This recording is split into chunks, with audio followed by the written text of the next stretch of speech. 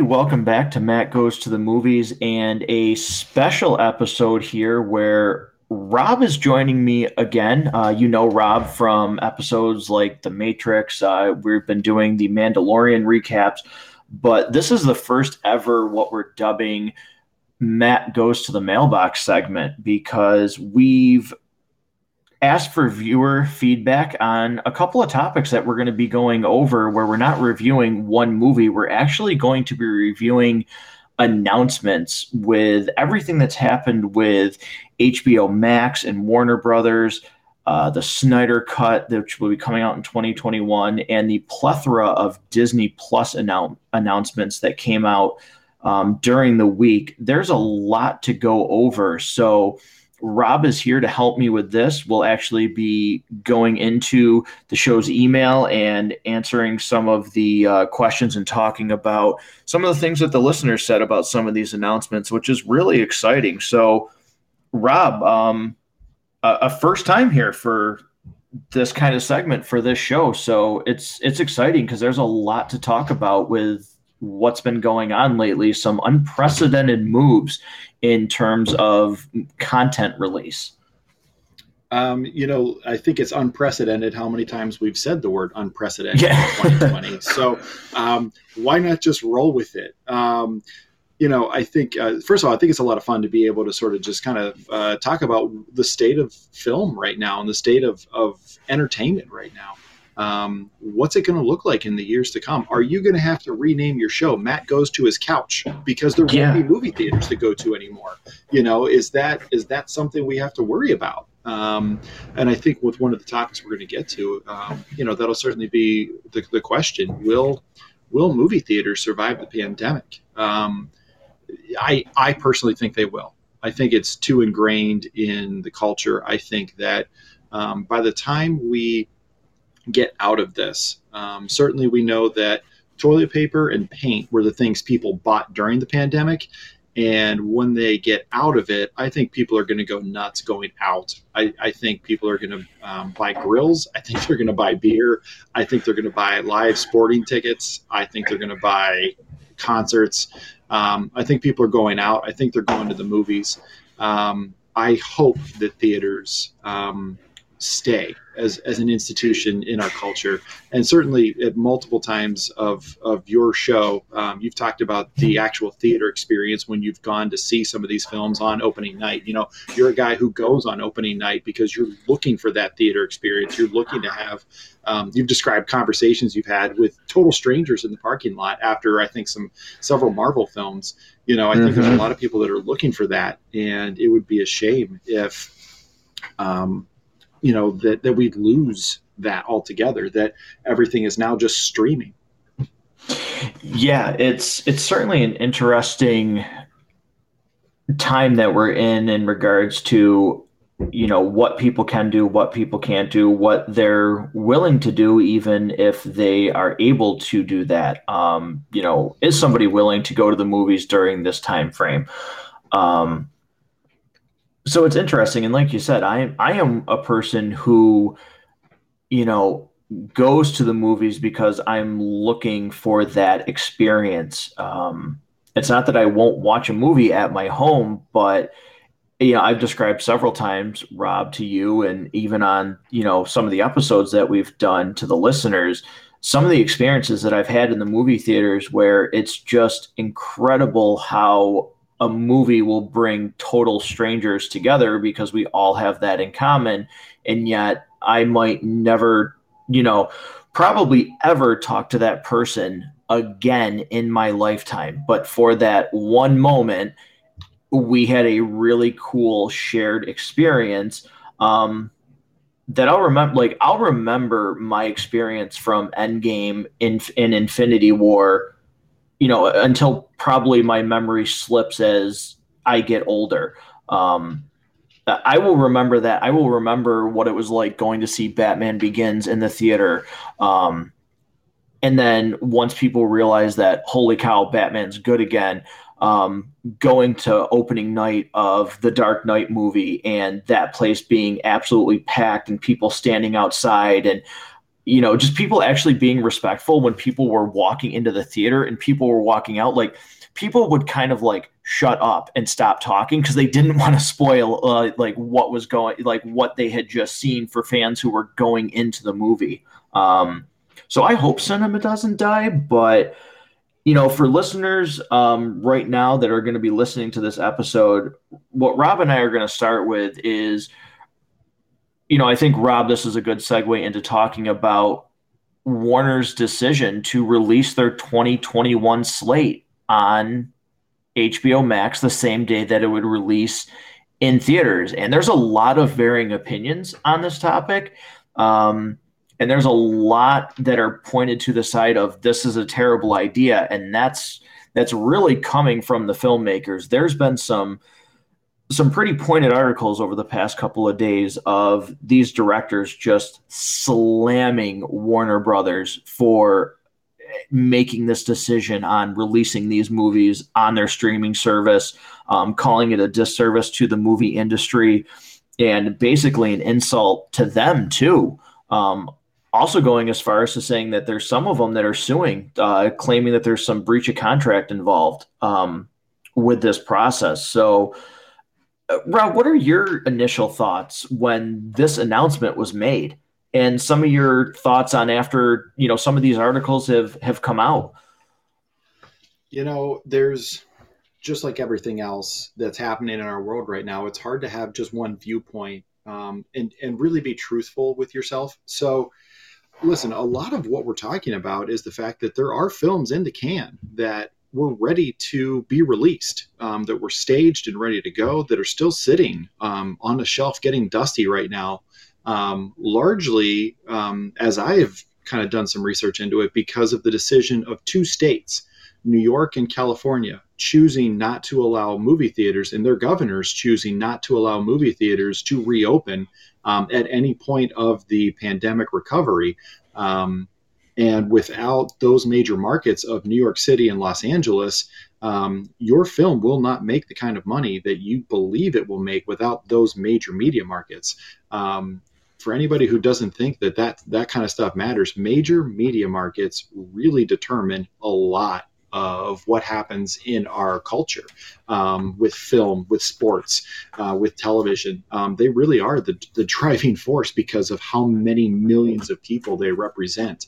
Even things like radio, things like local news, the bigger the market, the more things like that matter. So with those two governors, Gavin Newsom and Andrew Cuomo, not allowing theaters to reopen, which I don't want to get too far into it, but it seems to me like going to a movie theater is about the easiest place you can social distance. Like it really feels kind of odd that theaters couldn't open, but you could be in Home Depot with like 12 people standing on top of you. Like that one always felt kind of weird to me, but I don't think we want to quite go down that road right now. It's very conflicting. These films that are just sitting around, the studios have already spent the money. The banks have financed the studios. The studios have spent the money. They've paid the stars. They've paid the directors. They've paid the craft service people. They've paid the guy to hold the boom mic. They don't make any of that money back until the film releases. And they know that the tried and true method of film for as long as it's been going on is you release it in a theater and you reap those box office receipts. That's the way to make money. Now, we've certainly seen Netflix has put out a lot of quality movies to their streaming platform that has not released elsewhere. Certainly Hulu has, and we've seen other streaming platforms release film directly to that. Certainly we saw Mulan that was supposed to be a theatrical release. Disney decided to kind of do it as a pay-per-view on Disney Plus. We saw Trolls World Tour released to video on demand. So there is precedent for quality film to be released streaming only. But I don't think that's the way that the studios really want to do it. I don't blame them for trying that, though. I don't blame Warner Brothers for trying to say, we want to meet our fans wherever they're willing to come, because certainly everybody's comfort level of this pandemic is different. Certainly, we know that there's many people out there walking around, no mask on, no distancing. They're going over to friends and families' houses, and they don't believe that there's anything wrong with that. And we also know that there's people that have sort of shut themselves off and walled themselves in their homes and haven't left it since this thing started to get bad, and kind of everything in between. And these studios who have already invested millions of dollars to create these pieces of art that they're trying to make money on so they can continue to do it, and they can continue to stay liquid and stable. I don't really fault them, me personally, for trying to say, listen, we will find wherever you are willing to consume us and view our product. If it's live in the theater, we're here for you. If you're not comfortable and you still want to see Wonder Woman on Christmas Day, you can hit it up on HBO Max. I don't know how many people. Now, they did something kind of smart, though, because you will not be able to watch Wonder Woman if you go with the free trial of HBO Max. So if you think you're going to create a burner account with a fake Gmail address and just kind of keep reloading every time a new movie comes out, you're not going to be able to do that, which is smart on their part. Like, just go ahead and pay for it. Like, people create these things for us to enjoy, like pay for stuff. But I look at my situation in my house where I have 3 kids that are not old enough to be home by themselves for my wife and I to go see, the latest Marvel film. So we have to be very strategic when we go out. We don't get babysitters all that often. So I actually saw Endgame on like a Tuesday afternoon at like 1:00 because I needed to make sure I could get it in before. Actually, it was sooner than that. I think I had to take the earliest showing they had on a matinee so I could make sure we saw it before we went to pick them up after school. So for me, if I can pay $30 for video on demand, like if Black Widow was available for $30, that's about what 2 tickets would be.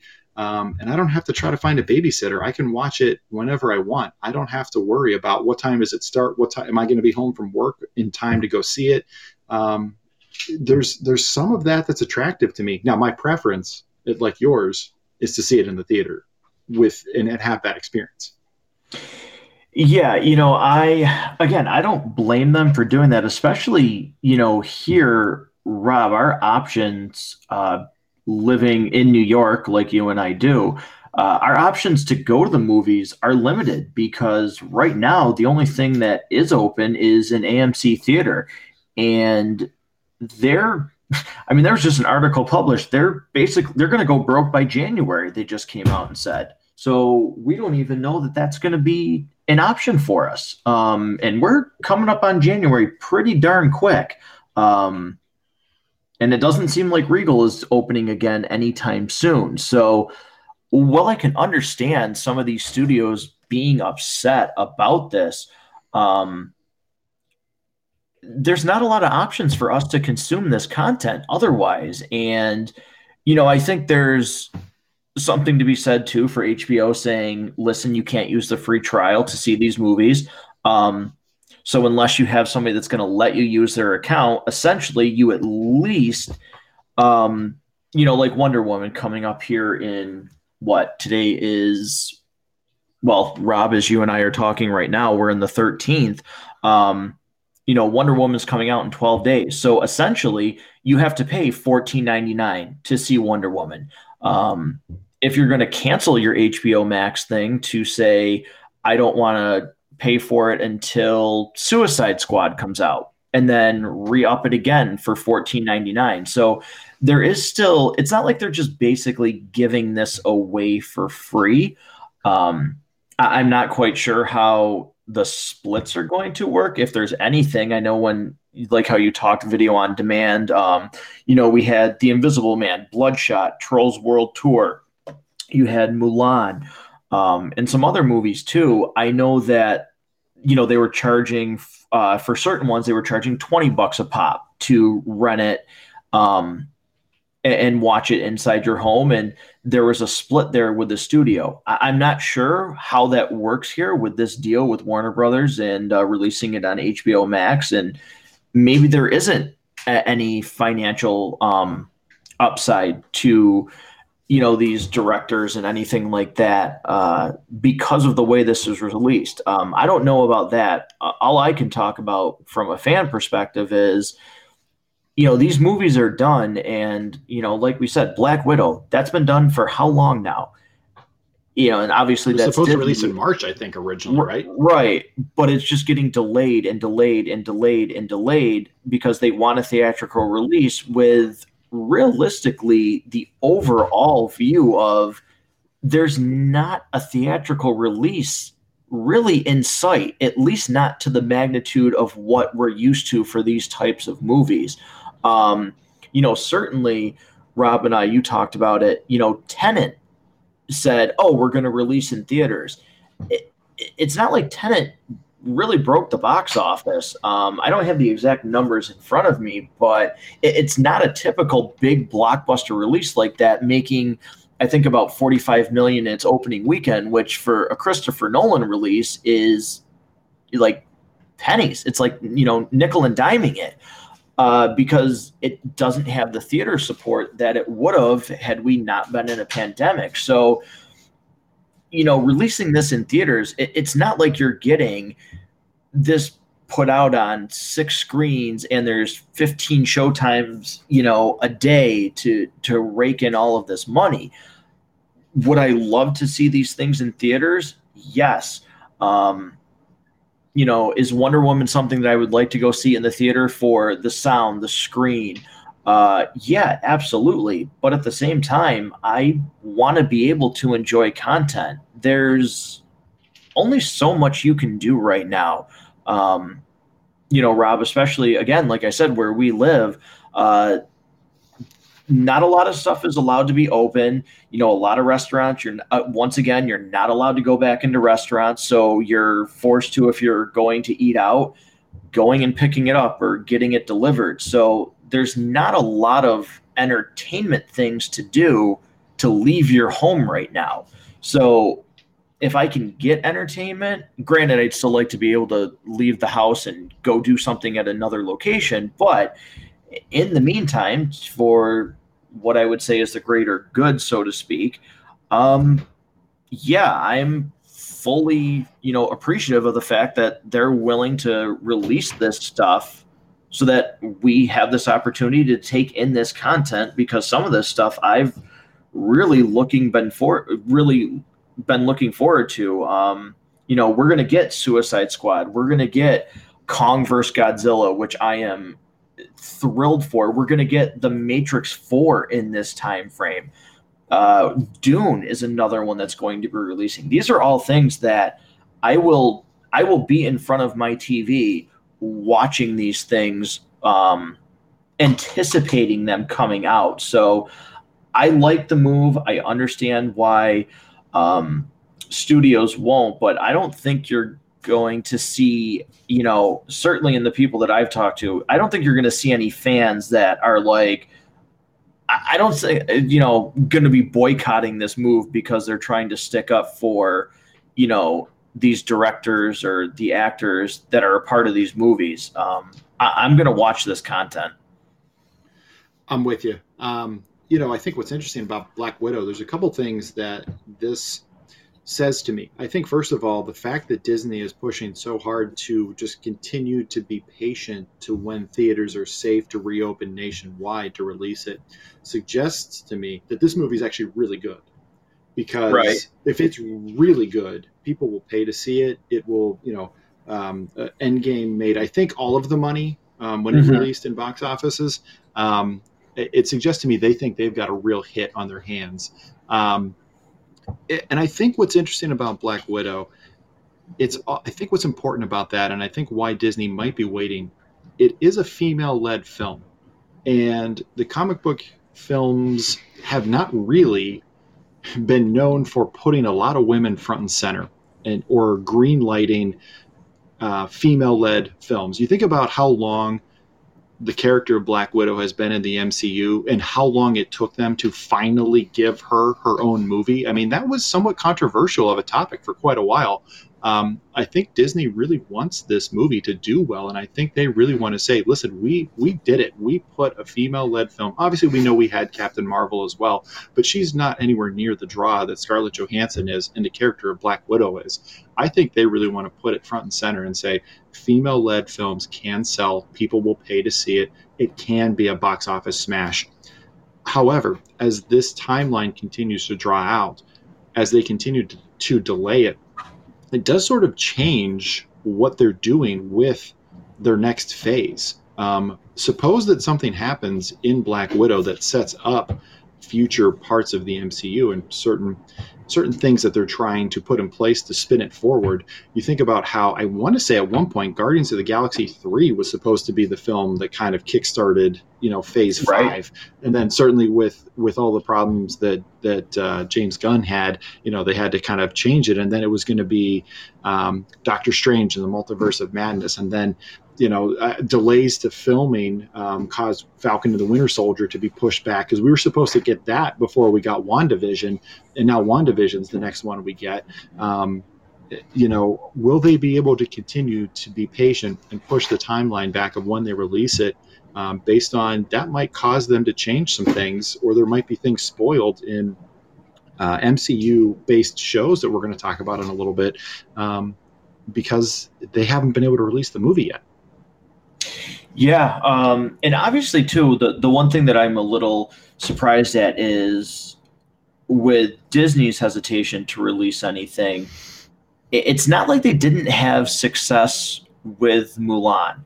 Now, I thought maybe $30 was a little bit steep, but again, Rob, like you put it, if you go to the movies with your wife, or if I go with a buddy or something, or, boyfriend, girlfriend go, or whatever the case may be, 2 tickets is essentially $30 anyway.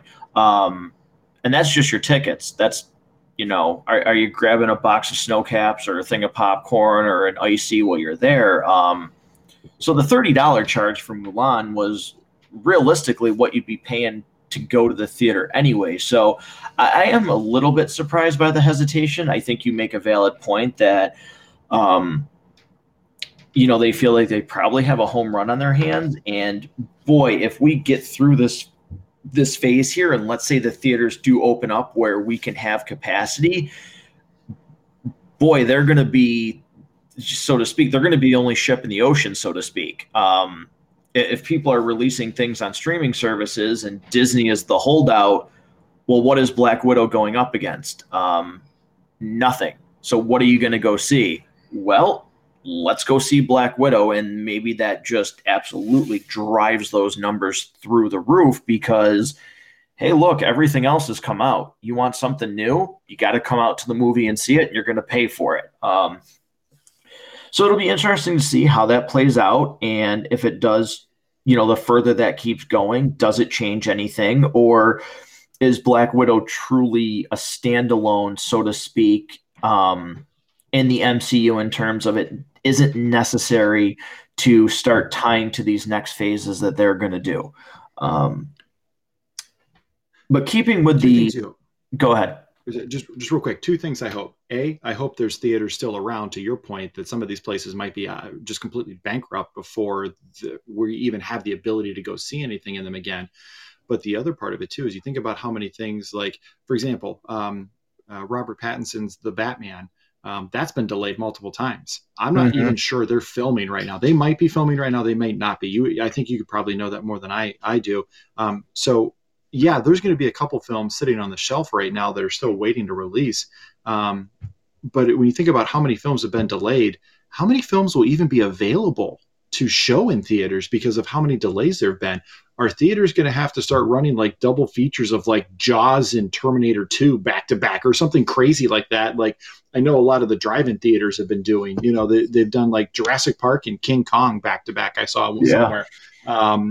Is that going to be what they're forced to do? I hope not. I hope that there's still enough stuff out there for people to go see. And I hope that theaters still continue to exist.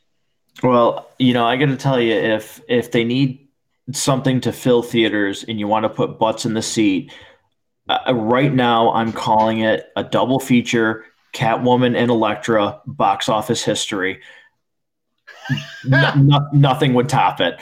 Um, Two of the absolute greatest comic book movies that we don't even have time to get into the greatness on this show. So that'll have to be a completely separate topic. But that being said, sticking with HBO Max here, Rob, I know when this was first announced, we had, well, not even announced, but the rumor mill for so long.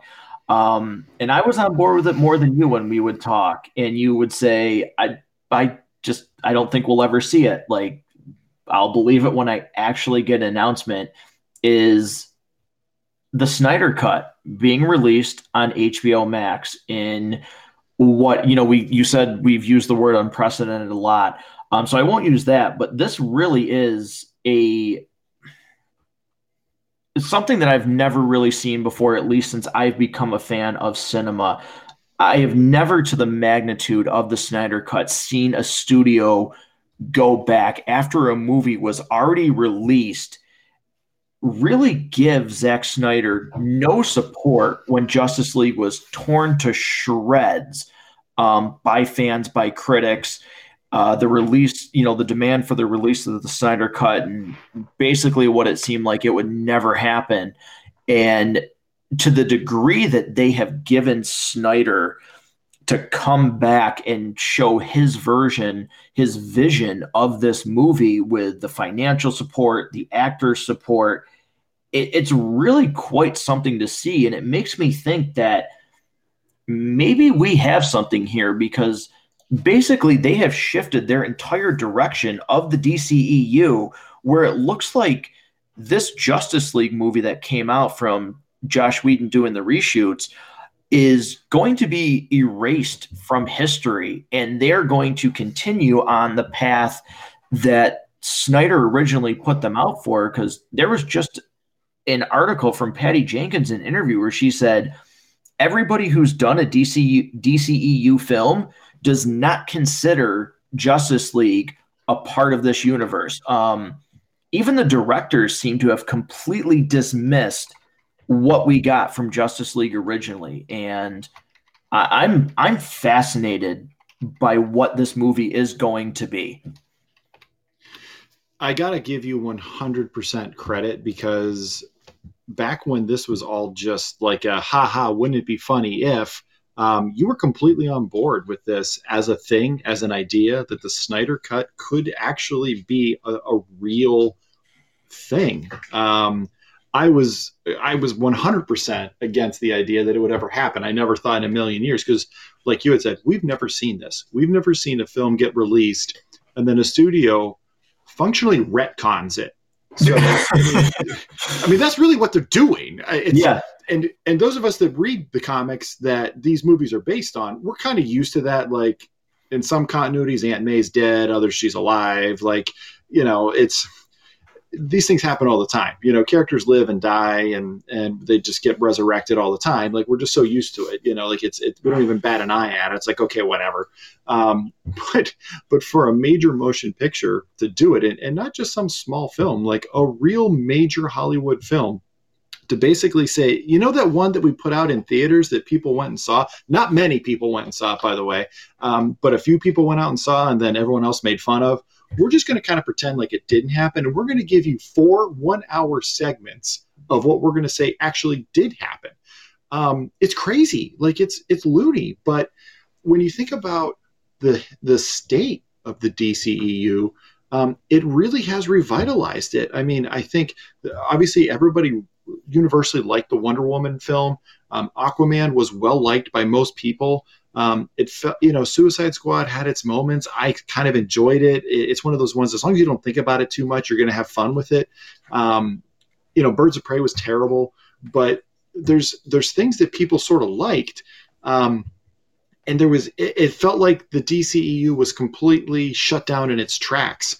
And then this idea of the Snyder Cut started kind of, I don't know, it's almost like snowballing. And as it continued to grow and as fans continued to demand it, as Zack Snyder himself continued to release details or showed us images or gave us ideas, we got Superman in the black costume. Like, whoa, what's that about? We Mm-hmm. saw a Dark Side was talked about. Like, whoa, what's going on there? It sort of felt like it continued to just gain steam until eventually HBO Max said, okay, I think at one point the original idea was, okay, we're going to give you like, it was a crazy amount of money, like $65 million, I think, to finish VFX, because supposedly, according to him, the movie was done. All it needed was a little bit of editing and finished effects. Mm-hmm. But now we're talking about reshoots. We're talking about bringing the principal cast back in years after this film was released and bringing them back in After for reshoots. and after some of these actors said they were done, Ben Yeah, Affleck stepped was away. done. He was, I can't do this. I'm done with this role, and he's completely willing to come back. You have Jared Leto. Granted, his Joker wasn't well received, but he's coming back. It's supposed to be a very, very minor part, but he is back as well. You have Deathstroke that is coming back with a completely new look. If you've seen some of the still shots, and he has a scene that they're filming where the scene that he had in the theatrical release of Justice League is being completely redone because that wasn't Snyder's vision. And you talk about financials. This movie, eh, it did not, for a movie like this, it did not make basically anything. It made peanuts. It made $657 million worldwide. That's disgusting when you think about what some of these other movies have made, where Endgame has made 2 billion. Infinity War made 1 billion worldwide. And even some of the Marvel movies, the solo movies made more than a Justice League movie. That production budget for this first movie that came out was $300 million. It's one of the most expensive movies ever, in terms of production budget and marketing and everything included. And then they're like, here's another $70 million to go back and, yeah, go ahead and do what you need to do. We're going to release it, promote the heck out of it, be willing to bring back these actors, work out contracts, whatever it may be. And like I said, really look like you have now again changed the landscape of where your DCEU universe was possibly going after Justice League was a financial flop at the box office. Um, We it's it's certainly it's talked about it. just wild. We certainly talked about it during our MCU ranking show, how complicated it is to create a connected universe. Um, and what an amazing job that Marvel Studios was able to do. DCEU was a shambles after this. I mean, nobody Mm-hmm. knew, like, okay, there was a separate Joker movie, and then there was a separate Batman movie that was being made, and none of it was going to be connected, and everybody was kind of confused, and they were still moving forward with Wonder Woman and Aquaman, and those films did well. So, okay, we'll probably see sequels to those, but we're never going to really see another team up movie again. Maybe, like, nobody really knew. And then all of a sudden the Snyder cut starts to become a real thing, and all of these movies that we thought were gone, these actors that we thought were gone, like Flashpoint is back on now. Like, that was supposed to be a thing. They had all of these films planned. There was going to be a Cyborg movie, there was going to be all of these other films, and then that completely went away.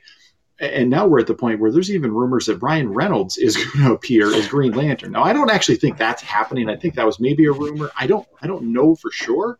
um, Right. but it seems like there's juice behind the DCEU now, that we thought this thing was kind of dead.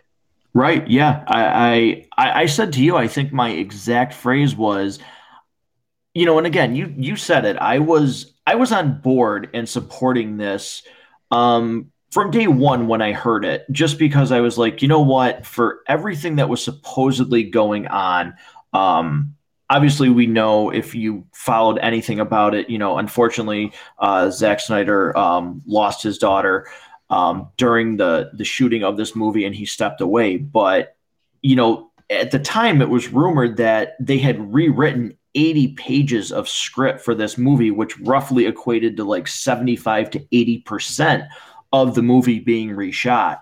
And the more and more I read and the more I went back, and because I actually watched Justice League a couple of times, you could, it was always more and more apparent every time what was left from Snyder and what was completely redone by Joss. It stuck out like a sore thumb. And I was of the mind of, well, even though I haven't really liked so far overall what Snyder had done with Batman v Superman, he had some input on Suicide Squad and obviously Man of Steel. I would have at least liked to see his vision seen out, because I'm interested in that kind of thing. But it does really seem from what we have gotten so far, it does seem like there's some steam behind this movie, that there's potential for this to actually be pretty darn good. And if it is, again, I think you're going to see his 5 movie vision actually pan out for what he wanted, starting from Man of Steel, um, to Batman v Superman. Then there was Justice League 1. Then there was supposed to be a 2 and a Man of Steel sequel. I think really, if this movie does well, we're going to see that vision fulfilled, which is, again, something we've never really seen happen in movie history. I hope he changes it up though, because so much of what he has talked about was going to be the vision is out there, um, and I don't. I certainly, some of it was very bold. Mm-hmm. He had said, for example, in Batman v Superman, which is, oh my god, I can't get over how dumb that title is. Um, you see the Batcave and you see a Robin suit kind of hanging up with spray paint on it. Ha ha ha! The joke's on you. Everybody assumes that's Jason Todd because in the comics, Joker brutally murders Jason Todd with a crowbar, and he had said, no, that's actually Nightwing. That's Dick Grayson, was something he had said after the fact. Right. So there's little things like that are out there. I think at some point he talks about Lois Lane being killed in part of his vision for the films. I hope he gets the chance to finish it, but I hope it's changed up enough from what's already been released where we're still surprised. Yeah, Rob, one thing that I want to ask you too about this is, it has been announced that this is going to be 4 1-hour miniseries, so to speak. It's going to be released in 4 parts, an hour long. What are your feelings on that? Would you prefer this just to be released as one 4-hour cut? Or do you think maybe this is the way to go, considering this is a 4-hour movie, to maybe kind of get, conversation started after, okay, it's whatever, March, 15th, here's part 1 being released of Justice League, and maybe it's like Mandalorian, where then the following week we get part 2. Geez, okay, this is where part 1 ended. Where do we think part 2 is going, and what are we going to see? What do you think about this decision to release it as a miniseries, almost like how it was released back in on TV, when it was released into 2 separate parts? So at one point, and I don't know if they're still planning to do this or not, I believe the story was they were going to release it in 4 1-hour segments with kind of commentary on the back end of the block of the film that we saw, Right. kind of going into what we saw and why. And that part, I don't know if I necessarily wanted.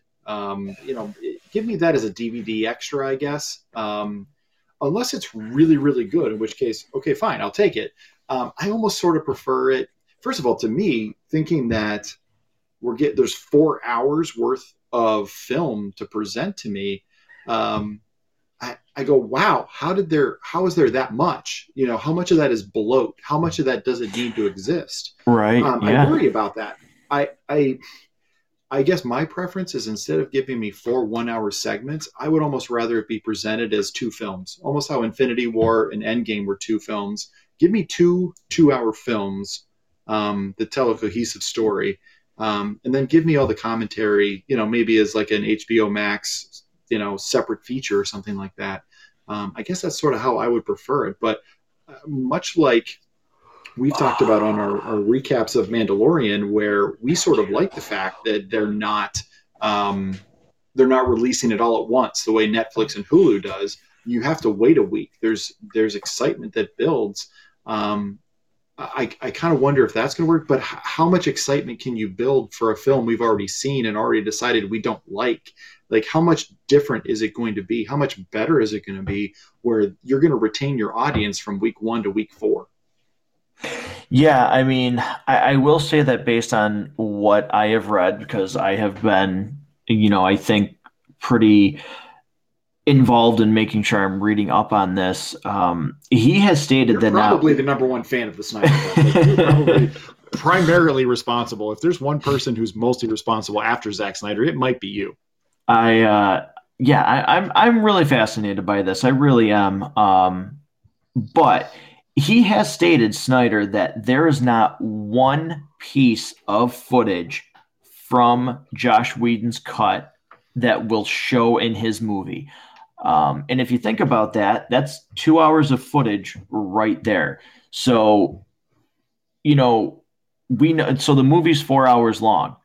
So if the theatrical release was 2 hours long, well, that's 2 hours of new footage that we haven't seen before, and another 2 hours of footage that we haven't seen before. Now, granted, I don't think he has any reason to, lie about those numbers. So it truly seems like we are getting, some of the story is obviously the same. There's some new character designs for Steppenwolf, and Darkseid actually shows up in this movie.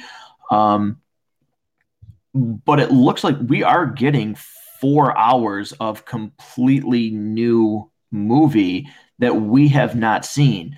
And does that help change, the story arc? Does it help change some of the things that seem like, well, how did you get from point A to point B? It seems like you skipped over something there in the theatrical release. So it seems like this is an entirely new movie from start to finish, which I'm excited about.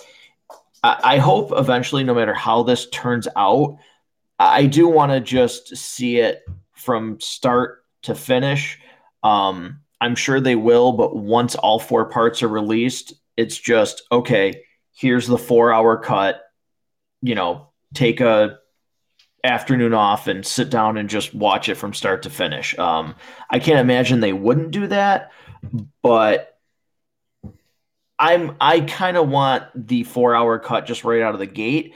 I'd prefer, like you said, it should be kind of a part one, part two, like Infinity War and Endgame, but I'm just excited to get it. So I'll make do with the 1 hour, segments, and we'll see what happens, where everything falls with this movie. But what we won't have to do is we won't have to sit through seeing Henry Cavill's mustache being digitally removed. That is true.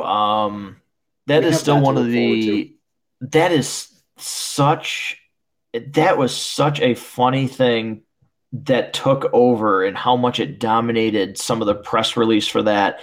And then the weird decision, that there was just talk about how bad it looked and it's going to be terrible. And you started the movie with it. And I don't know if they were like, well, let's just get it out of the way so people see it, but it was just like, what? Like, I could not have imagined how bad it looked. And they start the movie off with that scene just front and center, and it's like, I think you knew right from that moment, well, this looks like it's about to be a disaster. And for all intents purposes, Justice League was a disaster, from start to finish for me. What's weird to me, there's two things that I'll mention that are so strange to me about this. A, how does a studio take what's mostly a finished product, which might only need a few reshoots here and there, and say, nah, we're going to go ahead and reshoot most of this? Like, they've already spent the money to create Hmm. what was already agreed upon, and then they're going to bring in another director. Obviously, there was a terrible tragedy in Zack Snyder's family's life. So they're going to bring another director to finish it, and then they're just going to let them kind of reshoot the whole thing they've already done. That was strange to me. Um, but the other thing that's really strange to me is Joss Whedon. He was the director for the Avengers, which we both really liked a lot. Like, I want to say I Right. had that in my top 10 when we did our ranking show.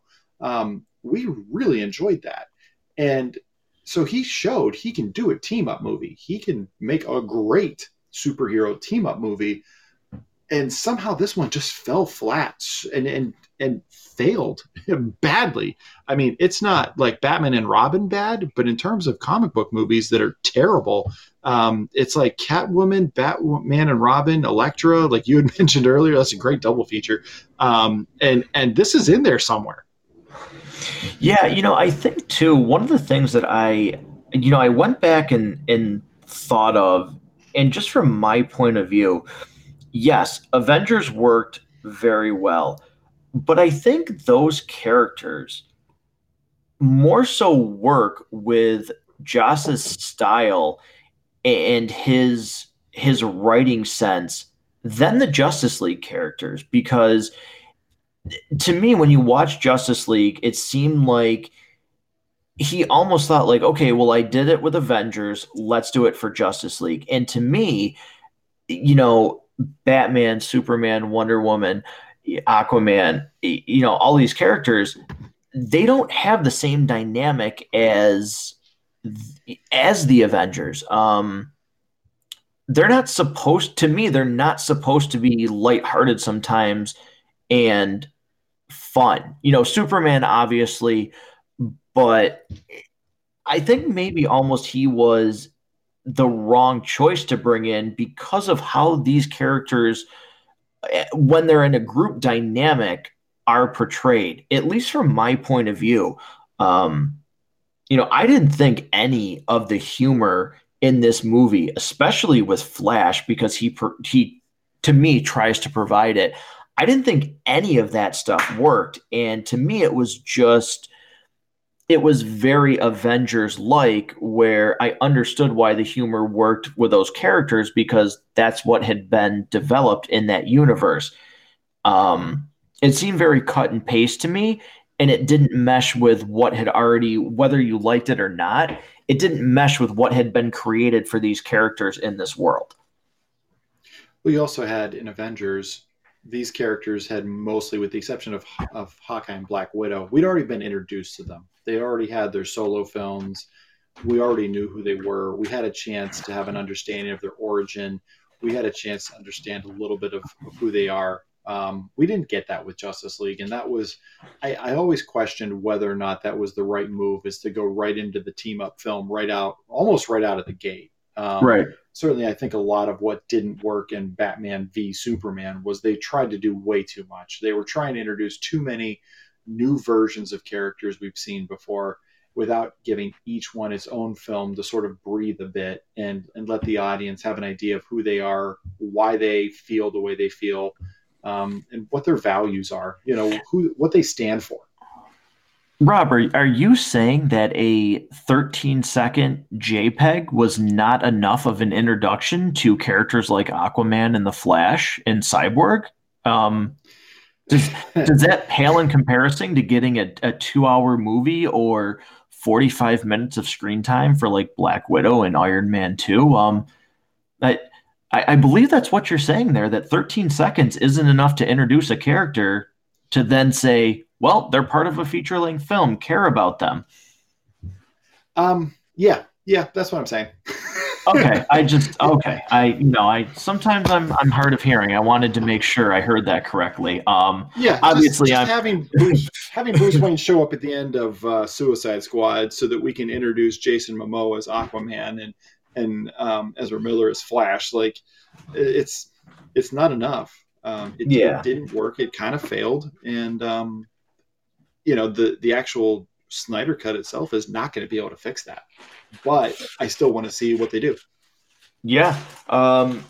So, that kind of buttons up the HBO portion of this, but there's still a lot to talk about with what Disney had announced in terms of, again, and you could just get into the Marvel and Star Wars part. There was so much announced from Disney that it's unbelievable. But with Marvel, before we get into all of these shows, I would like to take a second here to talk about, because Rob, you have some pretty strong opinions on this, I think, from what we've talked about. And a lot of them have been confirmed, but there are some wild rumors still about what is happening with Spider-Man 3. And it's a lot, almost to the point where it's on the brink of being, this is going to be amazing, or there is way too much going on for this to be good.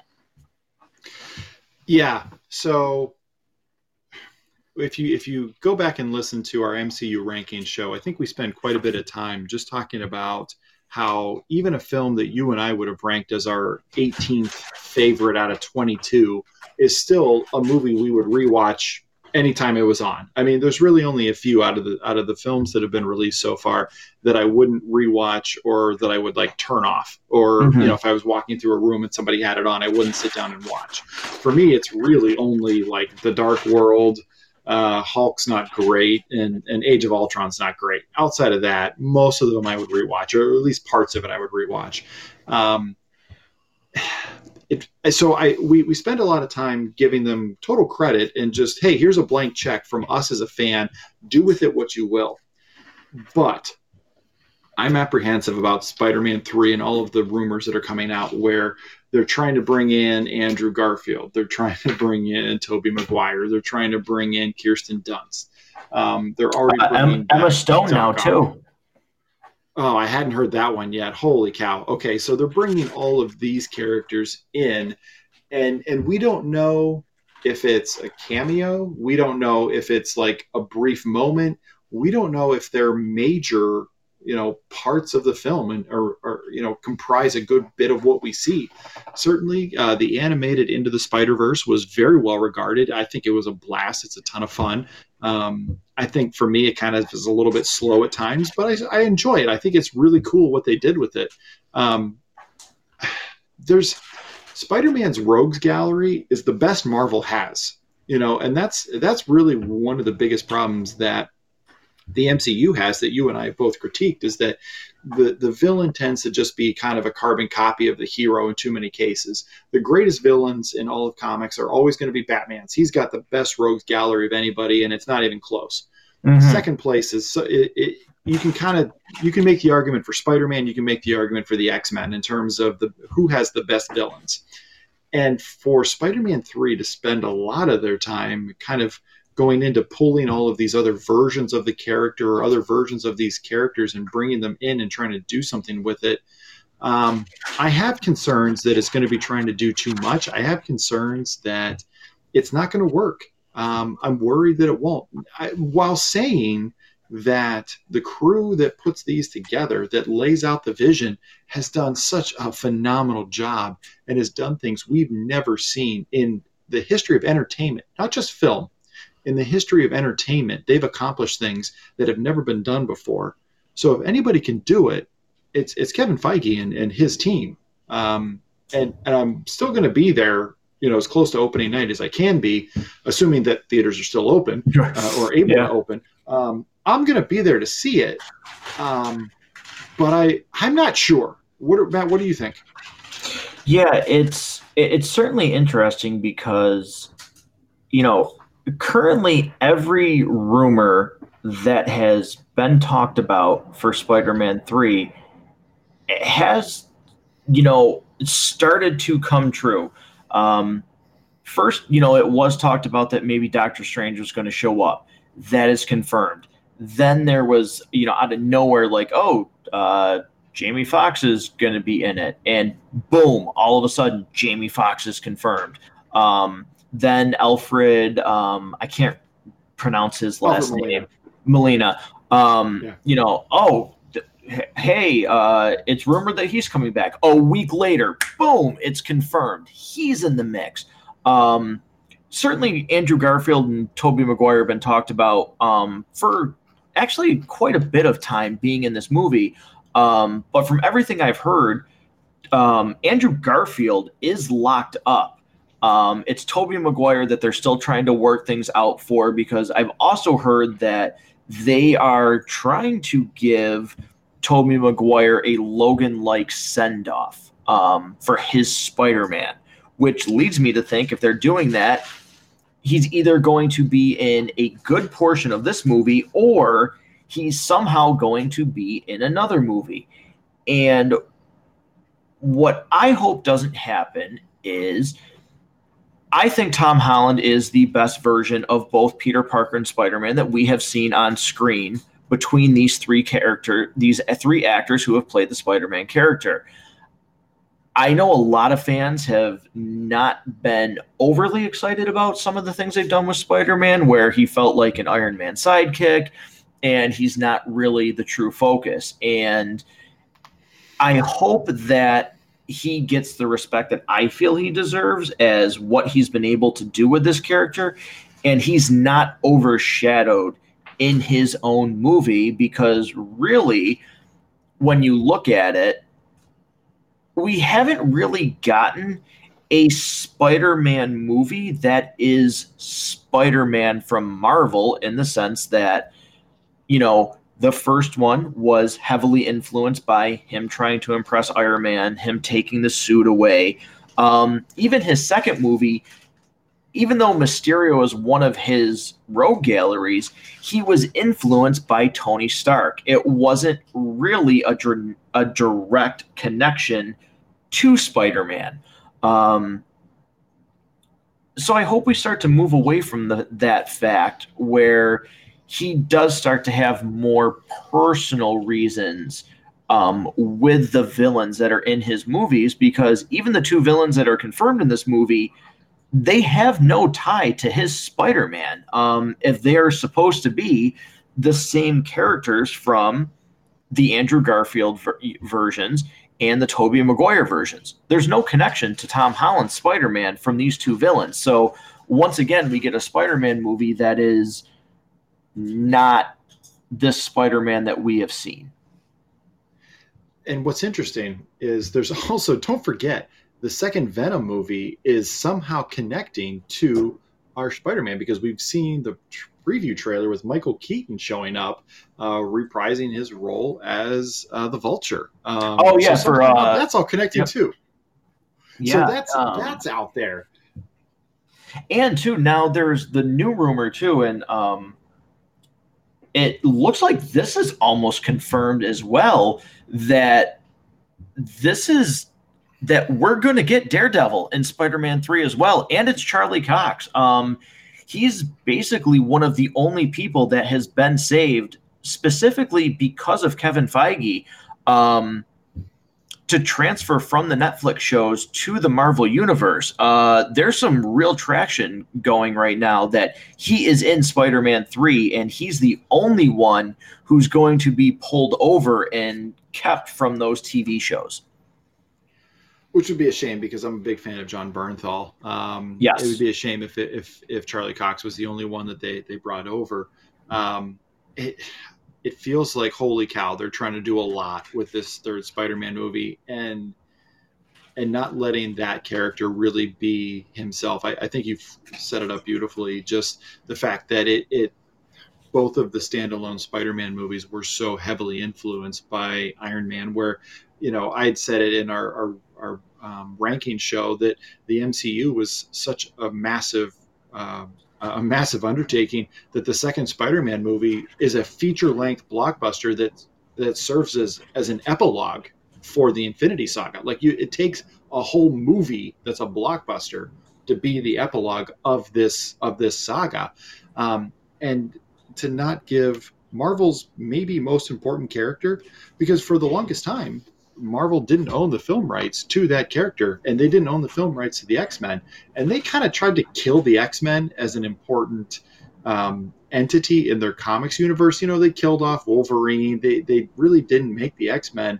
important. They tried to they really tried to downplay it. In fact, because they didn't own the rights, any new characters that came out, they brought in the Avengers lines, or they tried to make the Inhumans for a little bit be a thing, Yeah. and nobody cares about the Inhumans. So they would try to introduce new characters and make them Inhuman. And really, the Inhumans are just mutants that they still own the film rights to. Like, there's really not a whole lot of difference in terms of how that all works. They And essentially, it just didn't work. yeah, they essentially for that time period, they pretty much cut any new X-Men print. Um, they didn't want they didn't want really any new stories coming out from Marvel because they couldn't incorporate it into movies. They weren't going to have, rights to them because they just, they didn't have the contract. And yeah, you're right. They essentially for a while there kind of acted like the X-Men almost didn't exist. But they didn't do that to Spider-Man.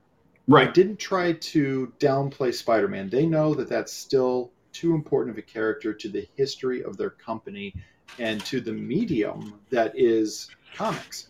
Um, so I worry that they're trying to do too much. I worry that we're really not going to get this character standing on his own. I want to see Tom Holland embracing the mantle of Spider-Man on his own in his own film, dealing with that, because we're to believe that the future of the MCU was going to rest on Spider-Man, Captain Marvel, and Black Panther, and certainly we're going to talk about Black Panther fairly soon. Um, but those were the characters that, based on what happens in Endgame, that we were to believe were going to be the backbone of what the next phase of the MCU would be. Yeah, it's certainly interesting what we're going to get. Um, but keeping in line with Marvel, um, boy, for a time that felt like we were getting nothing new and no announcements to all the announcements. Um, Disney had their investor call, and we can talk about these. But Rob, I know you know him, but for the listeners and everything, here's what's coming. We have WandaVision, The Falcon and the Winter Soldier, Loki, What If, Miss Marvel, Hawkeye, She Hulk, Moon Knight, Secret Invasion, Ironheart, Armor Wars, a Guardians of the Galaxy holiday special, in an I Am Groot series, and that's not to mention the fact that we know they're doing something with Blade. We also got an announcement that was just the symbol. They're doing a Fantastic Four movie, which we knew about, but it's they showed the fact that yeah, this is coming. We're committed to Fantastic Four. Um, that is a lot. It's almost like we said, we kind of said we have to almost do a breakdown show just on these announcements, because there's too much. There's almost too much to consider. Thinking back to some of our Mandalorian recaps. If not for the Mandalorian, if you are not somebody who is really into the Disney fantasy films, and their storytelling. And look, they're all great movies. They're primarily targeted for kids, but they're great films for everybody. But if that's not really your thing, if you don't have kids in your household, what's the reason that you sign up for Disney Plus other than The Mandalorian? Well, really not much. Yeah. And then they just drop this on us. Like, holy cow. It's made it so that if you're a fan of sci-fi, if you're a fan of comics, if you're not even necessarily, even if you don't read the comics but you just like the movies, which that's fine too, you have to be a subscriber to Disney Plus. You have no choice. You must subscribe to Disney Plus, because they're going to tie all of these shows into the future of the films. So to kind of really know what's going on, you need to have seen the shows, and it starts with WandaVision. Yeah, it certainly starts with WandaVision, and Rob, you and I were talking about this where, and you just made light of it. You, in order to know what's going to be going on with this next slate of movies, you need to watch these shows because these shows are going to tie into what's going on. WandaVision ties into Doctor Strange and the Multitude of Madness, which also probably looks like WandaVision would somehow maybe tie into maybe why some of the events in Spider-Man 3 are happening. If we're to, see all these characters from the different universes coming in here, it looks like Loki might have some play in that. Obviously, the Falcon and the Winter Soldier is going to have some connection to, you know, maybe how some of the team gets back together or who would be maybe leading the team if there is need for, the Avengers to be together again. Uh, how does Miss Marvel incorporate into some of these upcoming movies? Certainly, Hawkeye, he's established, but what is going to become of the fact of Kate Bishop being trained and being a focal part of maybe some of the upcoming slate? You have She-Hulk, you have Moon Knight. Secret Invasion is a really interesting one because you get Nick Fury back and you get Talos. Um, how far are they actually going with Secret Invasion? Because that's a huge arc in the comic books.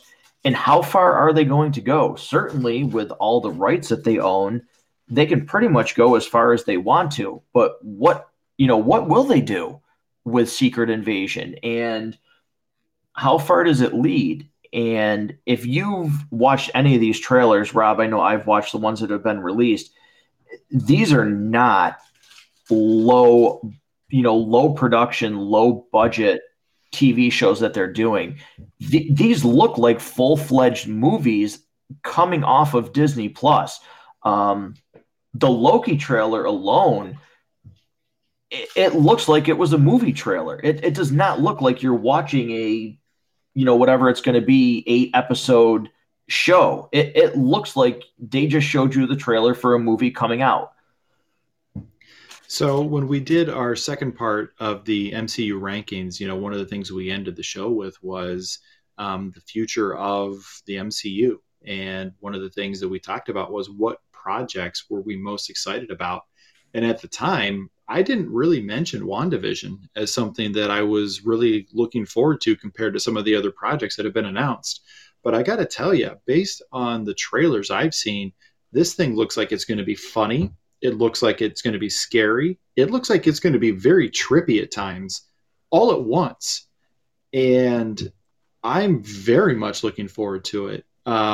There's rumors that they're going to use it to bring Quicksilver back somehow, maybe just on the show, maybe actually into continuity. There's certainly rumors that there's a lot of different things they can adapt. It feels as though Wanda's kind of losing her mind over the loss of Vision, and that she creates this pocket reality that they live in. And it looks like it's going to be kind of an homage to different eras of television, which we saw in the most recent trailer that came out. It feels like this thing is going to be full of Easter eggs. It feels like it's going to be full of kind of winks and acknowledgments to the history of television. But there are many, many plots throughout comics with Wanda that they could use. Certainly House of M is out there. If this was the way, there's been multiple ways that since Marvel reacquired the film rights to the X-Men, that's kind of the million dollar question is, when do we get the X-Men? What does it look like? How do we do it? And it sounds like everything we've heard from a rumor standpoint is that we would not necessarily get a standalone X-Men movie first, the way that we did when Fox had the property, and we just started with X-Men way back in the late 90s, I think. Yep. We would maybe see them appear in other films. Certainly, the rumor is out there that Storm was set to make an appearance in Black Panther 2. We know that she has a history with T'Challa in the comics. They were married at one point. So would we maybe see her there? Um, but there's also been plenty of rumors, or at least suggestions and fan theories, that with the reality bending powers that Scarlet Witch has, and certainly we know that Doctor Strange has the ability. In fact, it's called the multiverse of madness. Um, is that how they bring mutants into the MCU? To me, it might feel a little cheap just to be like, it's an alternate reality. All right, come on over, guys. Here we go. Everybody wants to see it. Come on in. Okay, this guy's Wolverine now, and go. That might feel a little cheap, but this is one way they could do it.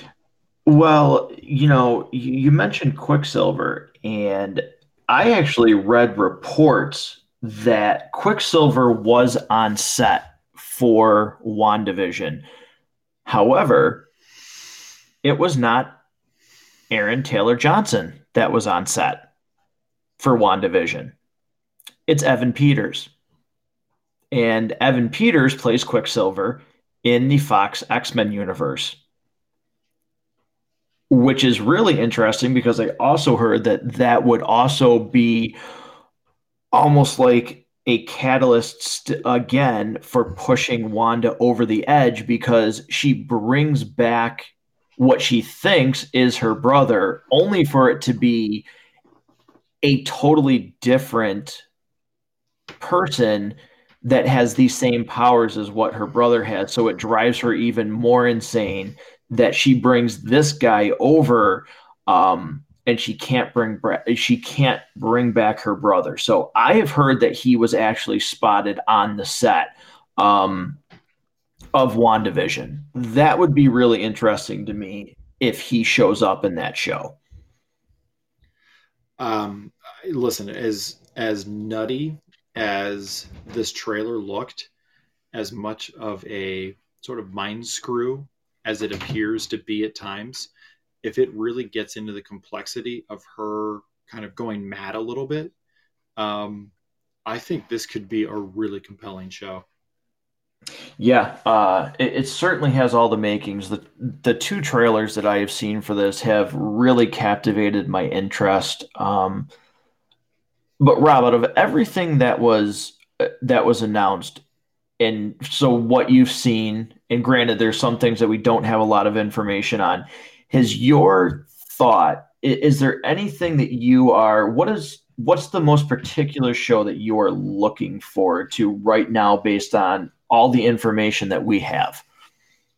So, of the Disney Plus shows that have been announced, I'm definitely ranking WandaVision higher than I previously did. Loki has definitely caught my eye. I love Tom Hiddleston as Loki. I think he's such a compelling, interesting villain, and skirts that line between, he goes back and forth between he's on the good guy side and then he's the villain. But I think Secret Invasion, because I really like Sam Jackson as Nick Fury. I love Kobe Smulders as Maria Hill. I think the two of them together, they don't have a ton of on screen time together across the MCU. But we certainly saw it towards kind of the last few films that we've seen. I think the two of them together are great, and I would love to see what happens with Shield after the events of Captain Marvel. I would love to see how Nick Fury gets to the point where he gets to when we see him again, certainly in Avengers and beyond there. I think that's probably the one I'm most interested in out of all of that. With WandaVision and Loki not far behind, but to try to not be excited about Falcon and Winter Soldier, wow, that looks like that's picking up right off the cue of Captain America 2. Just a really cool spy thriller that doesn't focus on the fact that these are super powered individuals, and just tells a really interesting spy story. Yeah, it's funny because we talked about it with our MCU review show that we did. Think about, you almost, when you were like, boy, it's hard not to get excited for the Falcon and the Winter Soldier. Like we're like looking for reasons to be like, well, I don't want to sound like I'm not excited about this. That just shows like, boy, man, it seems like once again we're in just for a slate of great content. Um, but I have to say that still, until I see something that really kind of gives me pause, without seeing anything about it, I still have to say that Moon Knight for me is my most anticipated thing that I want to see from Disney Plus. Um, Moon Knight is in my top five for comic book characters that I am just over the top passionate about. I think he's super underrated. Anytime I talk to friends, I suggest that they pick up some Moon Knight issues and start really getting into his character. So I just cannot wait to get more information about Moon Knight. That will be for me just that would be one of the ones where I would say, like, if I have to work, I'm taking the day off. Like, when I find out when that's releasing, I want the day off because I want to see it day one, first thing when I wake up in the morning, because I've always been intrigued by him.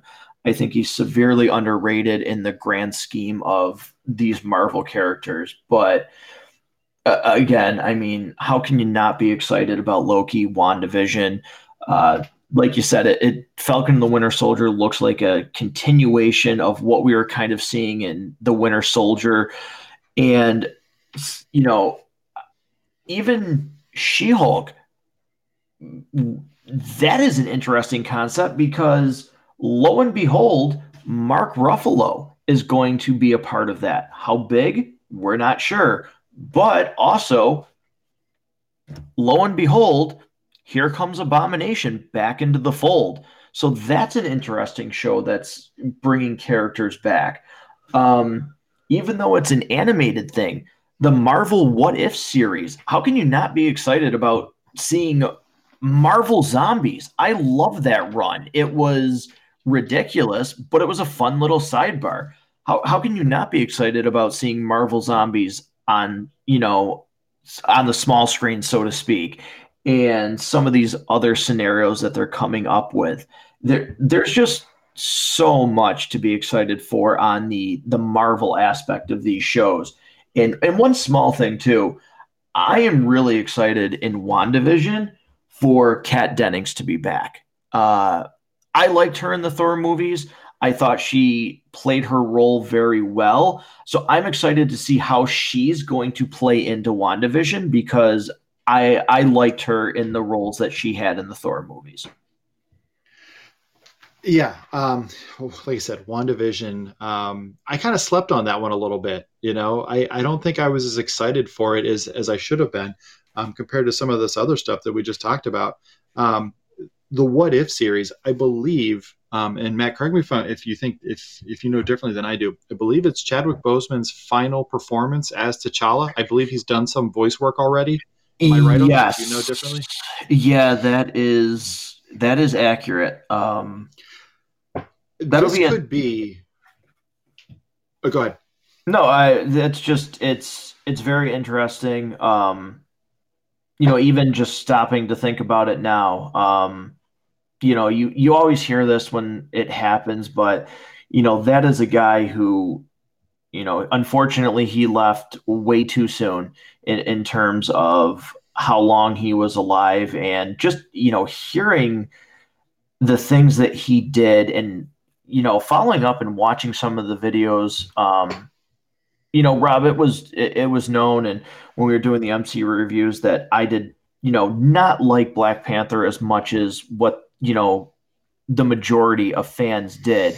But to watch his contribution and what that movie meant to that community, and watching these videos of people going to see Black Panther and him surprising fans, and just the admiration that they had for him and what he did in terms of really just making that movie and being such a huge part of it, and wanting to represent that culture. You can't underestimate the significance of that. And you didn't even know that guy was sick. Like, he was filming those movies when he was dealing with this life-threatening illness, and you had no clue. Um, He was so doing fight scenes with no shirt on and chemotherapy at the same time. yeah, it's just I it's sad that he's gone. I'm sure that it'll probably be emotional to hear his voice as Black Panther for fans of these movies and fans of him as a human being because he really did seem like a great guy. That meant a lot to a lot of people. So um, it'll be nice that they'll have this last performance to really to remember him by. So this animated What If series, just real quick, the last point I'll make on that, this could be low key the most interesting of all of them because they can do things with this that they won't do on other ones. They can kill characters in this because it's not continuity. It's Right. it's a different universe. They can do part of the reason I like the original Old Man Logan series in the comics so much is that it was its own thing. So the stakes were real. They could kill somebody and they would actually stay dead. Like Hmm. you can do some things with this that they can tell some just unique, crazy stories that I'm really looking forward to. Um, Getting back to Chadwick Boseman, the announcement has been made that they will not be recasting him as T'Challa. Certainly, Correct. when he passed, everybody's immediate thoughts were how terrible, you know, th- feeling sympathy for his family, for his friends, for the people that were close to him. Everybody, felt that universally. And then once you acknowledge that human aspect of it, the immediate next thought is his character in the MCU because it felt like they were going to build around him. Certainly, he had the on screen presence, he had the charisma to carry a scene, to carry a character, to carry a film, and maybe to carry a franchise, the whole series. Um, and I was fascinated to see what they would do next with him. I wanted to see his next movie. I wanted to see him again as Black Panther. I liked it a lot more than you did, but I wanted to see more of what he was going to do with T'Challa. And they have said that they will not recast him, which I respect that decision. It's not an easy decision to make. Um, if it were me, I think T'Challa is too important in the comics. I probably would have respectfully found another actor to replace him, much in the same way they did with Mark Ruffalo taking over as Bruce Banner and the Hulk, with Hmm. Don Cheadle taking over as War Machine. Although both of those under different circumstances, obviously, um, Right. it's very different circumstances. But I think keeping the character of T'Challa around, he's too important for them to not keep. So, but they've said that they're not going to, and that Black Panther 2 will focus on other elements of Wakanda, but they're still going to call it Black Panther 2. So it makes me wonder, will they find a way using unused footage like they did with Carrie Fisher? Will they find a way to have him in the film and find a way to kill off T'Challa as a character and somebody else assumes the mantle of the Panther in the second film? Is it Shuri? Is it somebody else? Is it one of those other characters that we were introduced to? Is it somebody we haven't met yet? Is it a long lost relative that they just dug up for the purposes of the film? I don't know. Matt, what do you think is going to happen? I think that because I've also heard that they're not going to use any digital footage of him. So it'll be interesting to see how they explain why he is no longer in this universe as a character. I still think there's some merit to. Obviously, there's been the immediate talk of people are saying, well, Suri is just going to assume the mantle of Black Panther. I still think there's some real merit to even more so now that Storm could be introduced in this manner um, because she has a tie. And granted, obviously that original connection is no longer going to be there, but maybe that's what brings her out. Maybe the death of T'Challa brings her to Wakanda because of maybe they've had an off screen history in this universe.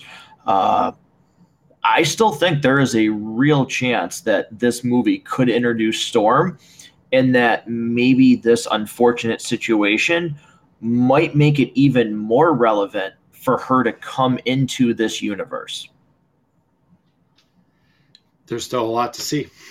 Yeah, there a lot by all of those shows that we listed. There is just again, I mean, we thought, boy, we've kind of got a lull here. Like, boy, what will they do? But Rob, you and I said at the end of the MCU review before we move on to the next Disney announcement, what do they do to top 20, well, 22, because Spider-Man's, like you said, the epilogue, really. But what do they do to top 22 films and do something Endgame level? And obviously, we haven't seen anything, but seeing what they're doing and what they're putting together, boy, they certainly have my attention with, boy, they could do it. Like, and then it's going to be funny because we're going to be sitting there if this all works going, well, how in the heck do they top that? Like, I can't believe they did it. Now, how in the heck do they go from here? But it's not like they don't have just hundreds of years. Well, not hundreds of, but it's not like they don't have hundreds of stories at their disposal to continue to grow this brand. So I don't think they're running out of ideas anytime soon. But I definitely did not expect the level that we got in terms of where they're going for these next phases when we were done with what they call the Infinity War saga. I don't think that the future of the MCU is anything on the scale of the Infinity Saga. I think you will see the films are connected. I think they will be connected in smaller ways. I don't think necessarily it will build towards one big bad the way that we got with Thanos. Um, the films that are already announced, we already knew about Black Widow, Shang-Chi, Eternals, Doctor Strange 2, Thor 4, Black Panther 2, Blade, Guardians 3, Captain Marvel 2.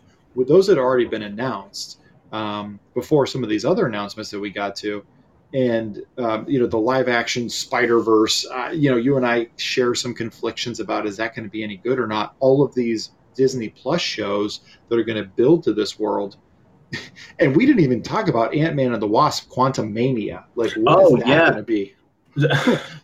I'm in. I'm in. Paul Rudd, just give me more of him. Give me more of him and the Wasp together. Michael Douglas in there.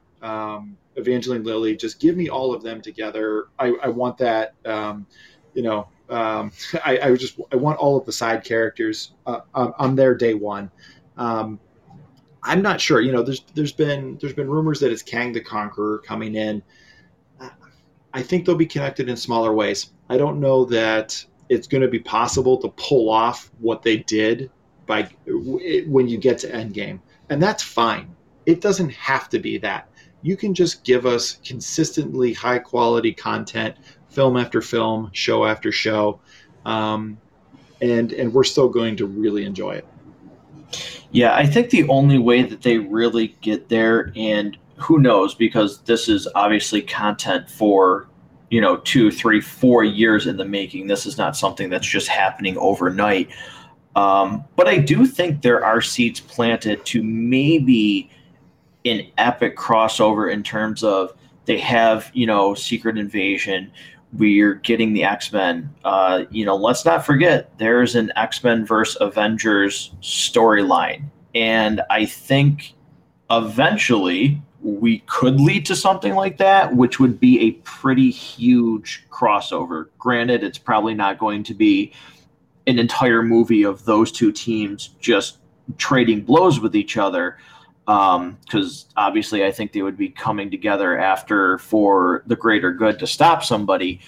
But I think really that would be something that could top what we saw in Endgame. But I believe it's going to be a very long time before we would get somewhere with those two teams crossing paths like that. So we just had talked about how Marvel did it the right way. They built slowly. It was not until the end of phase one. No, it was like into phase two when we finally got Avengers, as opposed to DC, which is just like, all right, we've made one movie. We hadn't necessarily planned on that being the jumping off point for a connected universe, but it is now. and here's the team up movie with characters you've never met before this. And Hmm. it kind of fell flat on its face. Um, I feel like Marvel will probably take their time to introduce the X-Men and give it time, let that conflict build before we would see something like that. It, I think, look, we've already seen Civil War One. Would they want to do Civil War Two? Would they want to touch Secret Empire?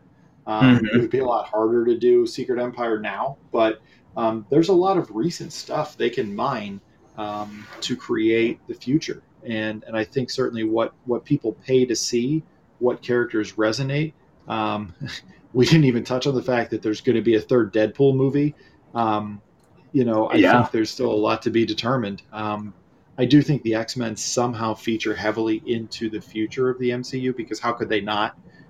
Those characters are too profitable. They're too fascinating. They have too much of a history with the kind of people who go and buy movie tickets. There's too much merchandising out there for the X Men for them not to cash in with a full length feature film. Um, they're too valuable to Marvel. They're too valuable to Disney to keep them on the shelf for too long. Yeah, absolutely.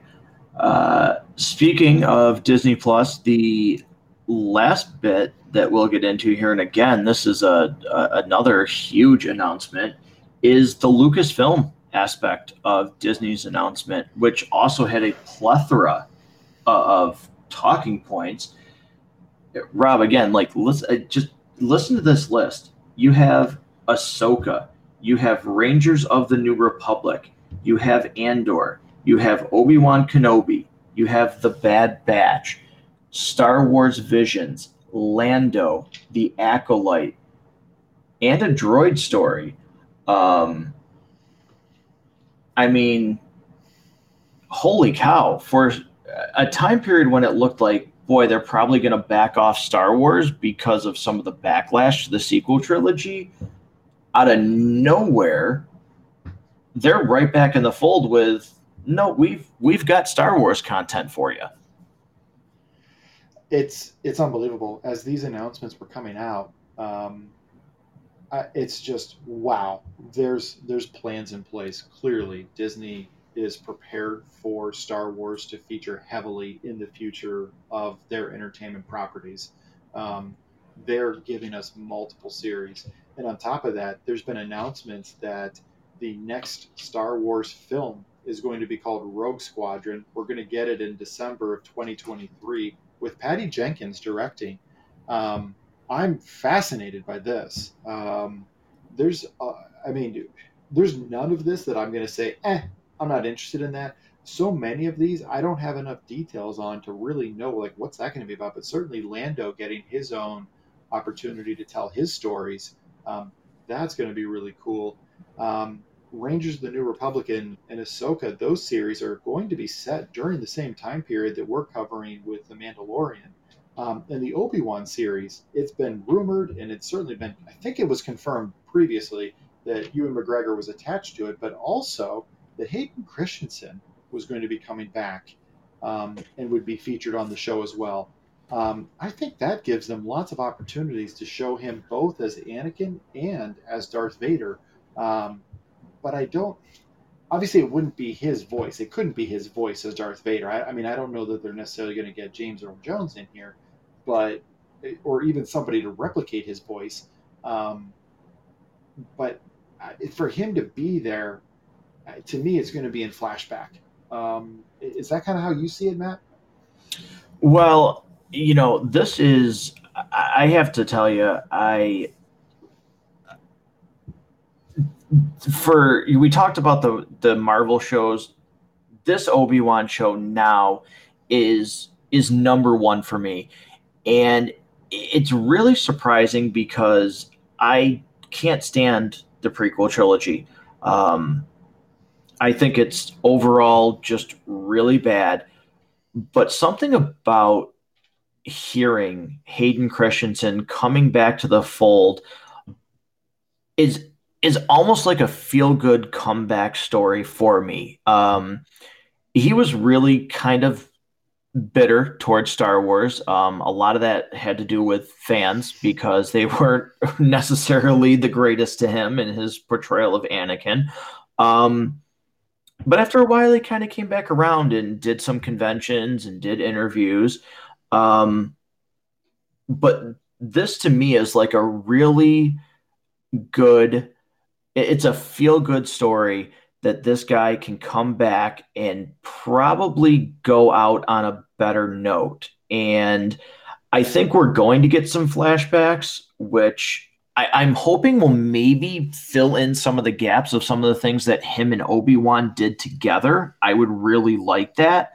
Um, but also, it's been confirmed we're going to get to see him in the suit again. I mean, he's going to be Darth Vader. Now, granted, he was named Darth Vader before he was in the suit at the end of Revenge of the Sith, but we're going to see him in full Vader glory. And not only that, we are going to get what they're dubbing as the rematch of the century. We are going to see Obi-Wan and Darth Vader go face to face again. What does that mean? How intense does that get?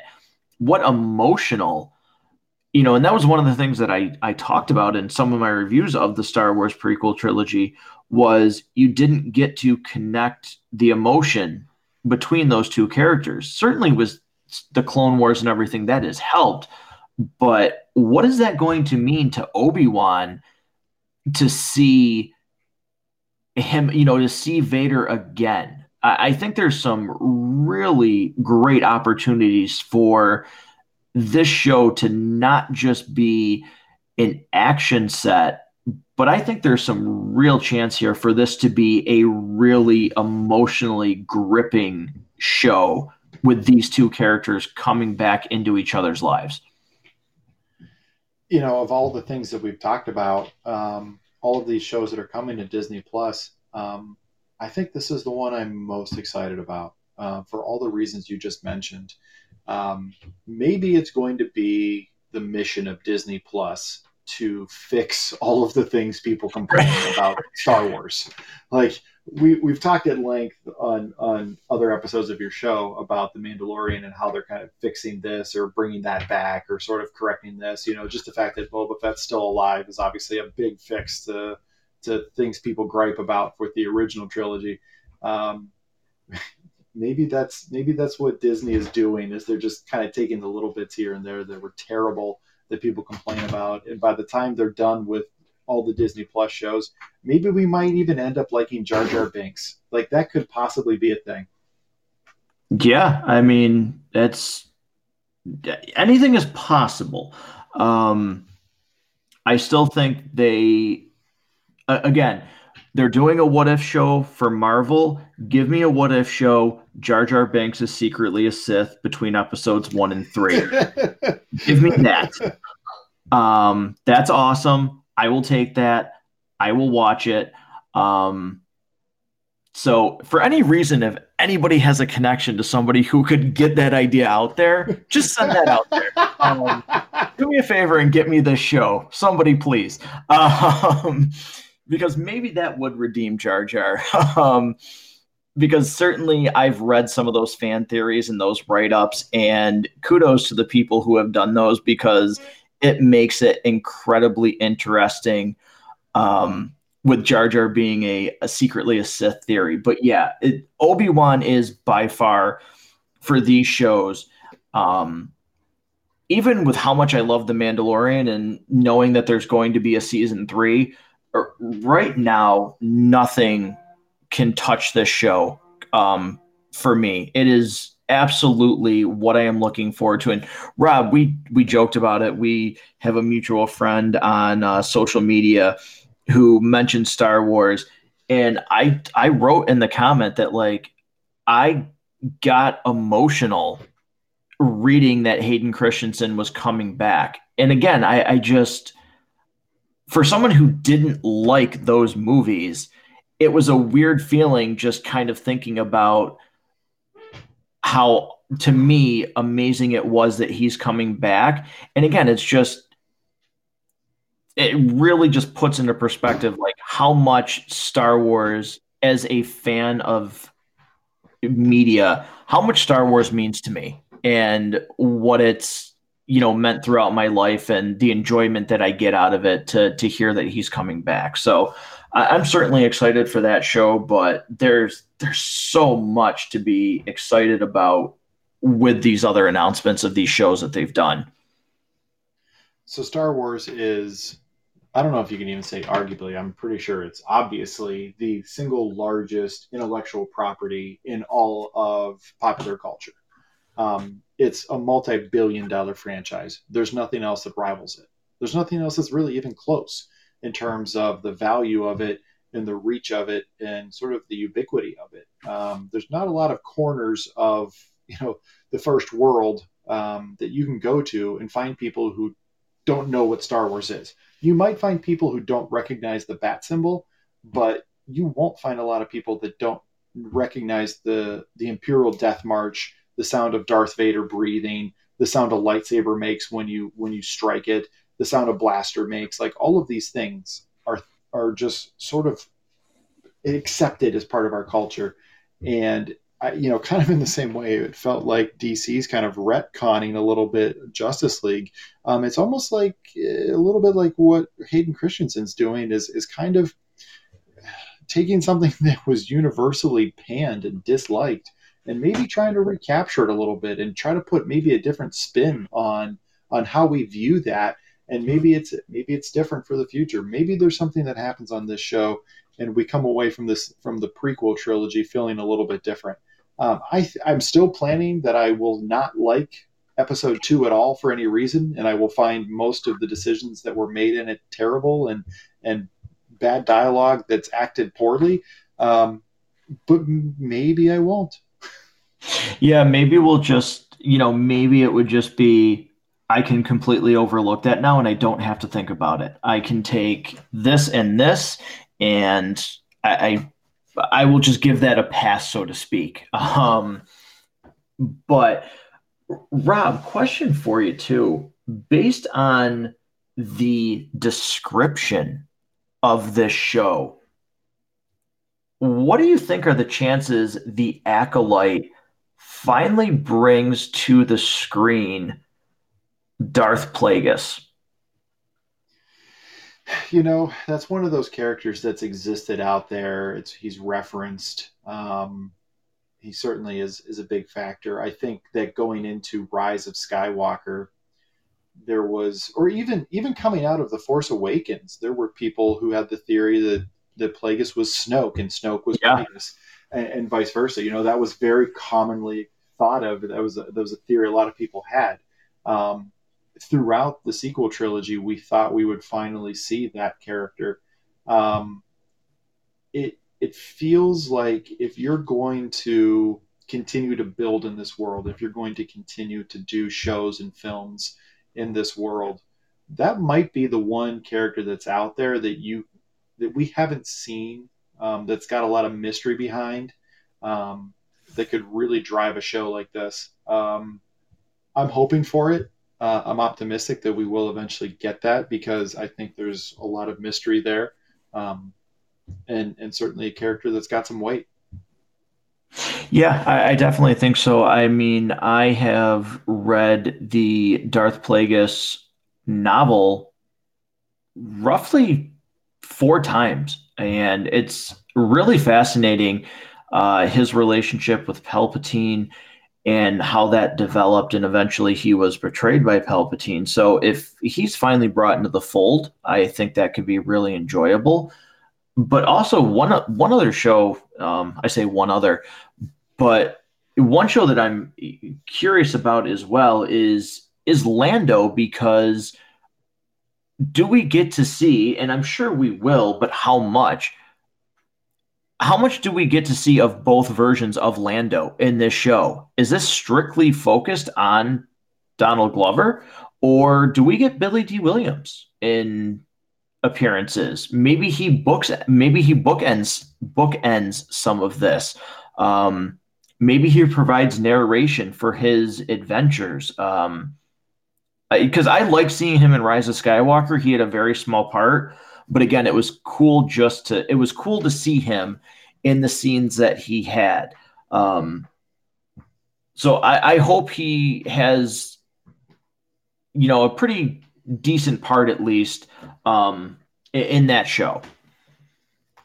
I'm in favor of either of those options. I think that's a character that we got to see him in the second, in Empire Strikes Back, and certainly he and Han Solo have a history and have a past, and we got to see glimpses of it in the Solo film.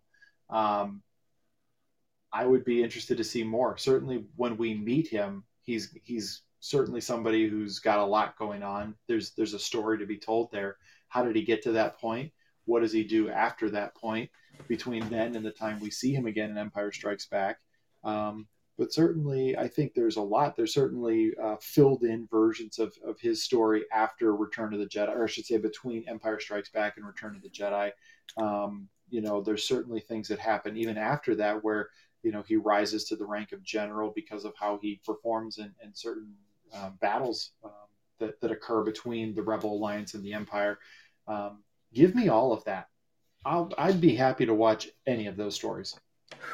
Yeah, and again, another story that is really interesting to me is this Andor show because Rogue One to me was a huge surprise, especially with all of the talk about how troubled the production was and how many reshoots they had to go through and losing a director. And to me, it turned out to be one of the top Star Wars movies that have been put out in any of the series. Not just the standalone movies. And Cassian coming back for his own show because I really liked him. So it's going to be interesting to see what he did before Rogue One. And this is, again, another show where, to me, it's going to be driven by the character piece of it, which I'm looking forward to some really great, just character driven stories because you could tell this guy in Rogue One, even though we only got him for what, 2 hours and 25 minutes, however long Rogue One was, um, he had a deep connection and commitment to the Republic. Basically, almost everything in his life is dedicated to them. He says a line in there where he gets upset, and I can't remember the exact age, but he's like, "I've been fighting in this war since I was like 7 years old. I've never known anything else. I didn't have a choice." And to me, that's what's going to drive this show is seeing where he started in this and why it's so important to him and the things that he's had to do. Because again, you can tell from that movie that he had to do some things that he probably has some trouble living with on a day-to-day basis, but he realized, he does them because he realizes that if this doesn't happen, something probably worse is going to. So I'm really interested in these character moments that we seem that we'll get from this show. It's going to be fascinating. I'll tell you what, though, I haven't had a whole lot of opportunity to look into it, but I'm fascinated just by the title of the show, A Droid Story. You think Yeah. about how many iconic droids exist all through Star Wars, and you think about BB-8 and R2D2 don't have dialogue; they only beep. That's it. They make beeps, and an R2 kind of has that little wah sound he makes that Hmm. cracks me up every time he does it. Um, and and yet these characters are able to have a personality. They're able to they're able to make us feel something about the peril that they're in, or really R2 is kind of one of the bravest characters in the original trilogy. I mean, he's really quite an interesting, well written character who's not real and has no dialogue. Um, Droids are just such a part of Star Wars, and I'm very interested to see with what they do with that. Are they going to make a droid a central character in something, and give it an opportunity to tell its story? I think that's going to be really cool. Yeah, no, that's, all of these shows have their own reasons to be interesting. And I like the fact that, there's different layers to what they're doing. They're doing live action, they're doing animated shows. Um, certainly the Star Wars Visions, where they're bringing in, you know, different people to do each episode. So it's just a different spin on each of these stories. I like the fact that they are branching out this universe, because certainly we've seen that with the Mandalorian, um, where you're getting all of these different directors to come in and help put a spin on the Star Wars universe, and for the most part has been extremely successful, letting outside people come into the Star Wars universe. And you, if you follow up on it at all, you've seen where these directors, especially Robert Rodriguez, who did not the previous episode but the one before that, titled The Tragedy. He was just absolutely fanboying over being able to be a part of this universe. And I think bringing in different people into the fold has really helped Star Wars here get back on track, and it only seems to be headed in the right direction, because it certainly looked like they might have needed to take a break from Star Wars for a while, besides The Mandalorian, to maybe get some of the bad taste out of fans' mouth. But it looks like they are trying to make up for that right away, and give back to the fans that might have been disappointed with what happened with that, the ending of the Skywalker saga. It's divisive, I think. I enjoyed Phantom Menace. I think obviously you can see it as kind of a retelling of A New Hope, and I think that's a very fair criticism. Um, as it goes, it gets more and more divisive. You really like Last Jedi. Harrison was here with us last week doing Mondays with Mando. He likes Last Jedi. I'm with the bulk of other fans in strongly disliking the Last Jedi, and then you get to Rise of Skywalker, which I actually liked a lot more than most people did. But I acknowledge that it's divisive, and there's aspects of that I dislike. And to your point, I think if Disney had said, we kind of want to take a break with Star Wars, you would have understood it, although I wouldn't have expected it because, again, Star Wars makes them a lot of money. Right, Um, exactly. and as we've talked about on Mondays with Mando, um, the Mandalorian has made Star Wars fun again, and has made it. In some aspects, um, it's made Star Wars fun. It's made Disney Plus something you need to subscribe to, and you wonder how many of these shows would have been canceled if The Mandalorian fell flat on its face.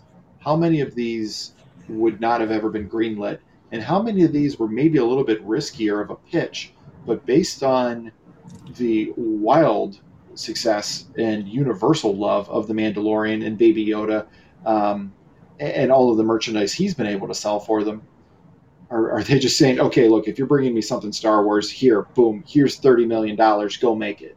You wonder if that's happening. I'll tell you what I'm excited about is we heard that Taika Waititi is writing and directing a Star Wars film. What the hell is that going to look like? That is going to be just wild. It's going to be fun. Um, I'm very excited about that. Well, Rob, not to get your hopes up, but the initial talk is his movie is going to be set in the same time as Knights of the Old Republic. Um, and if that's the case, I might need 2 or 3 oxygen tanks, when we get to that point, because that guy directing that era of Star Wars, yeah, that could be something insanely special. Especially if they give us HK-47 and he does the voice of it. That'd be even Mm, better. that would be, yeah, that would be awesome. I have to say, really quickly, because it always boggles my mind. because you mentioned Rise of Skywalker, it's still, I will never understand how that movie has a lower score than Attack of the Clones.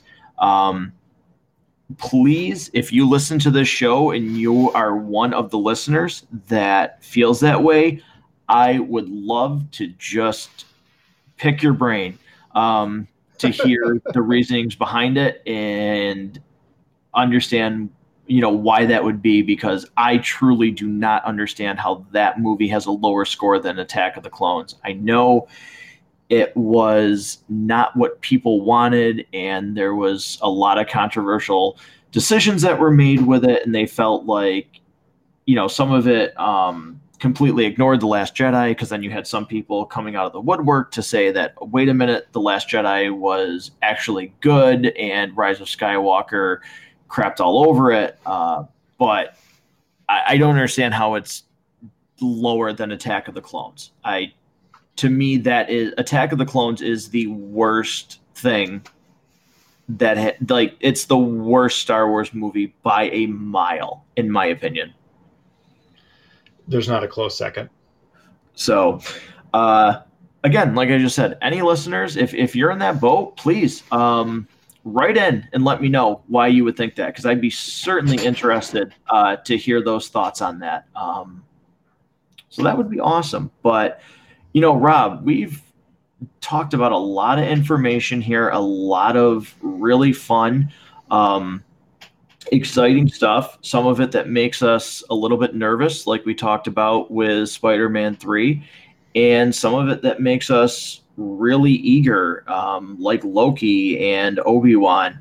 And we still, again, there's so much that we probably only scratch the surface of all of these topics.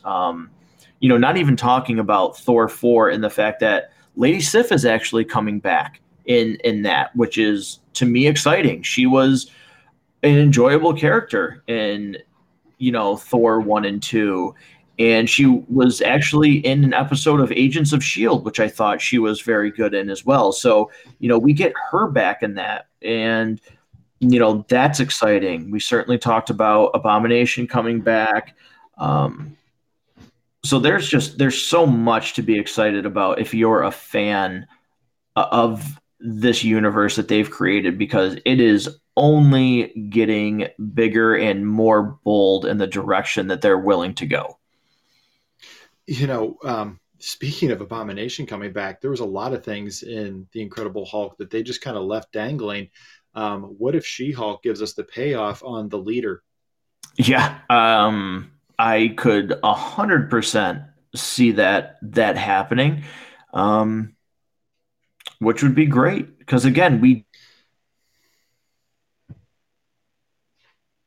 don't know we don't know what role Abomination and Mark Ruffalo will play in this show. Certainly I think Abomination will have a bigger role than what Mark Ruffalo would, but we definitely.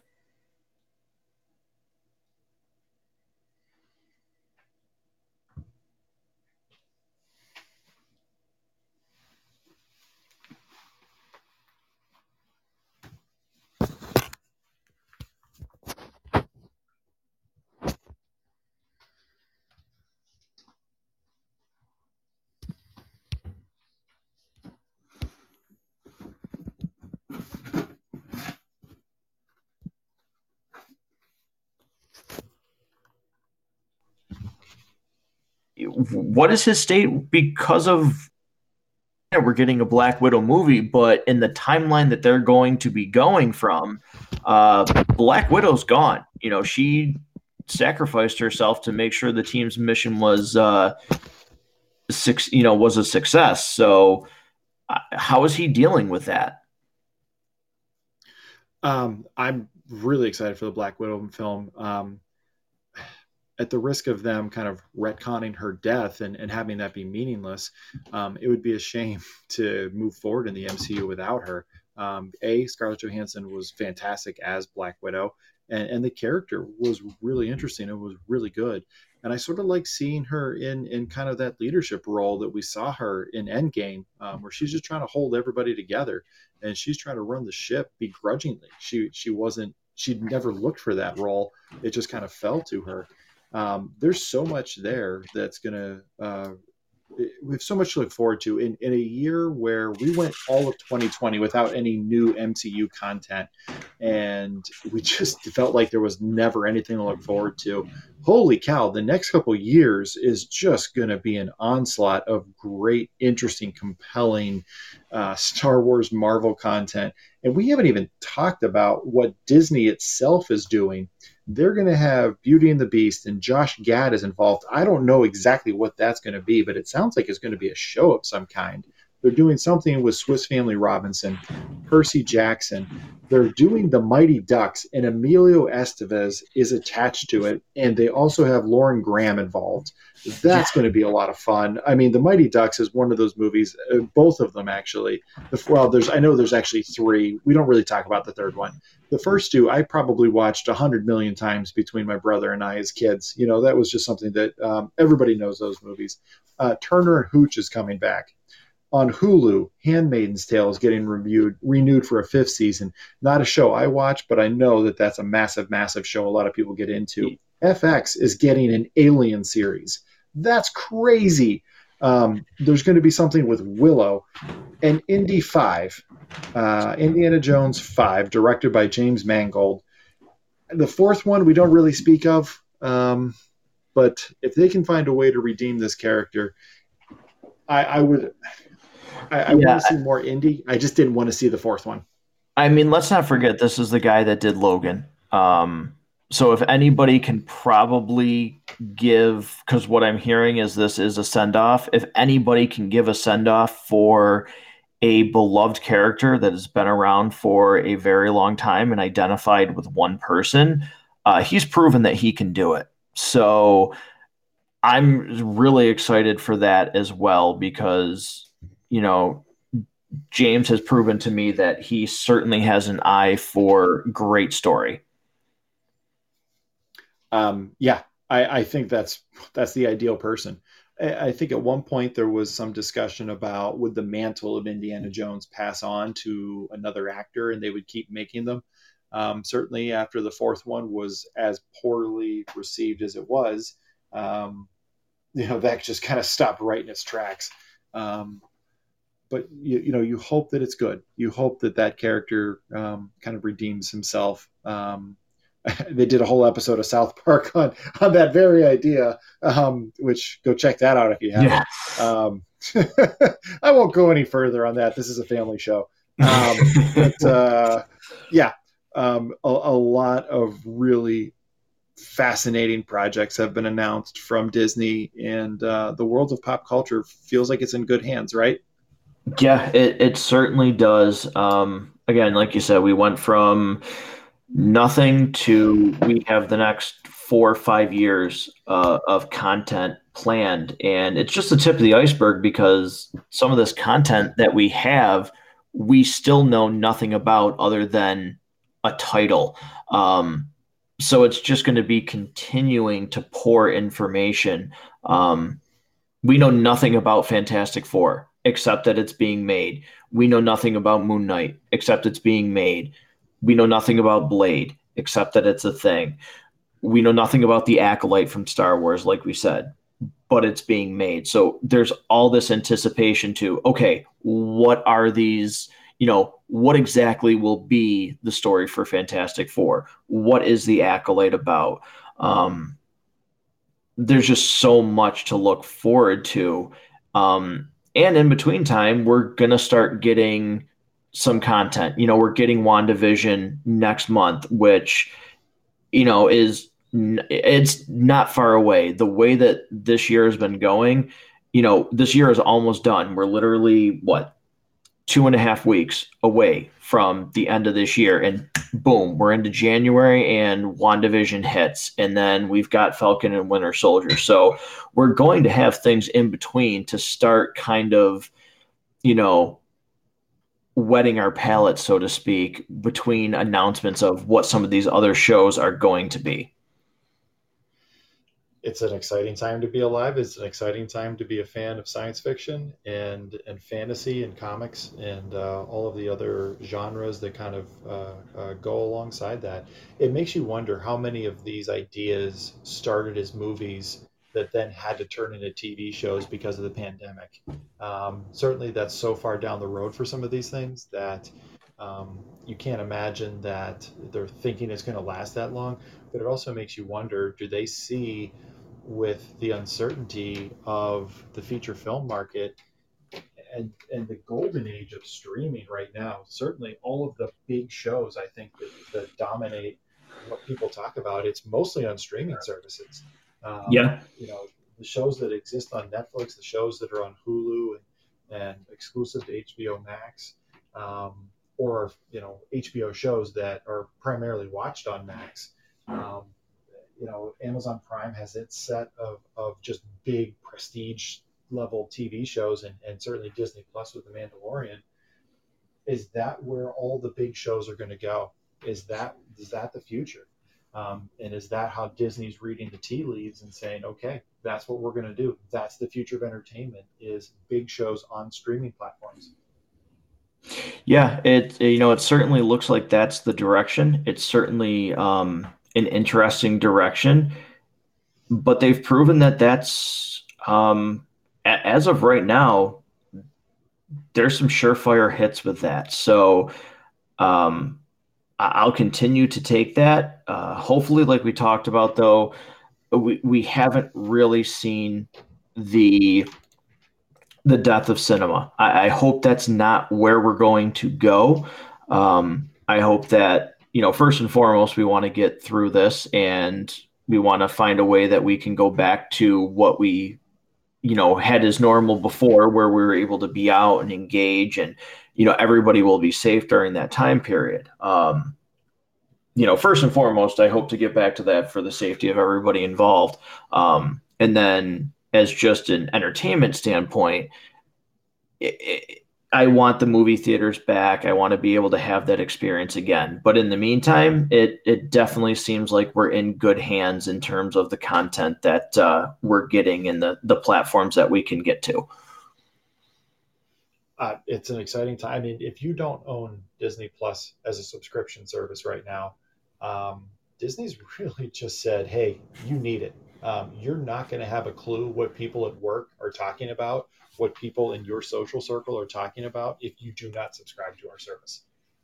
Yeah, it's definitely the time to get it. We've got these shows that are coming out pretty soon that will tide us over until the next announcements. And I definitely obviously would recommend Disney Plus, and for some of the things that we talked about earlier with HBO Max, it's certainly a time to look into getting that. And even if it's not right now, obviously we've got Wonder Woman coming out here in 13 days, actually 12 now, based on where we are in the day here and when you're listening to this. But there's a reason to have HBO Max with all of these movies coming out here in the future in 2021. There's some big releases on HBO Max that would be worth the 14.99 to me to see the Matrix 4, regardless of how that trilogy ended. To see Kong versus Godzilla for the sheer spectacle of that.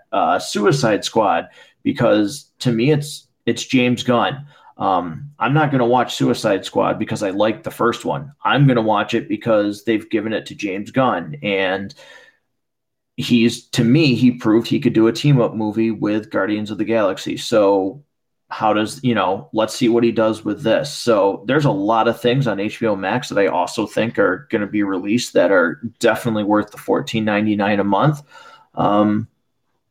So I would definitely recommend getting that one as well. And we didn't even talk about it, I don't think yet, but the Modoc stop action animation show on Hulu that came out of nowhere and Mm-hmm. looks amazing.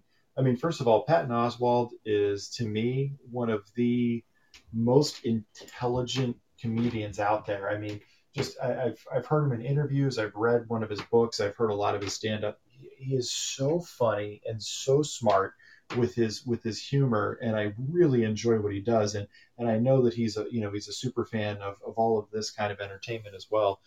To see what they're going to do, I believe it's made by the same company that does Robot Chicken as far as the Yes. animation. And I love Robot Chicken, which you can also get on Hulu. Um, that's going to be a blast, and I'm really looking forward to that too. Yeah, it's again, we can't stress enough. Exciting time to be a fan of this genre. Um, Rob, this has been a first for us where we review several different topics, and not just a movie or a string of movies like we did with the MCU. So, this was certainly different, but it was a lot of fun because there was a lot to talk about and dissect, and we still don't know the whole 9 yards of it, like we talked about. But this has been a fun episode to do. As always, I appreciate you being a part of this show. You've become really integral to it from when I first started it. So it's been fun incorporating these ideas into the show. It was great to come on and do this, especially because for what seemed like we said, a long period of time, there was just nothing really to get us super excited, and then Disney just drops this on us, and we have all of these other things to talk about. Yeah, it's a lot of fun, and I'm looking forward to the next time we get to do this. Yeah, absolutely. So, everybody, thanks for being a part of this show and listening. And I do want to, one more time, I want to plug that if you've been listening to the show, the season finale of The Mandalorian, which Rob and I, do an episode every Sunday for Mondays with Mando to publish it on Mondays. We will be once again for the season finale joined by the Basement Binge and Harrison. So that's going to be a lot of fun to have the three of us together talking about that. And if you haven't listened to the Basement Binge, again, he plugs this show for us a lot on his channel, which we really appreciate. So I'd like to do the same. Go to the Basement Binge, check out his show. It's really good stuff. And we'll be back here next week for the season finale here of Mando to talk about that episode. I'm really looking forward to it. So, Rob, thanks again. All the listeners, thank you so much. And we'll catch you next time.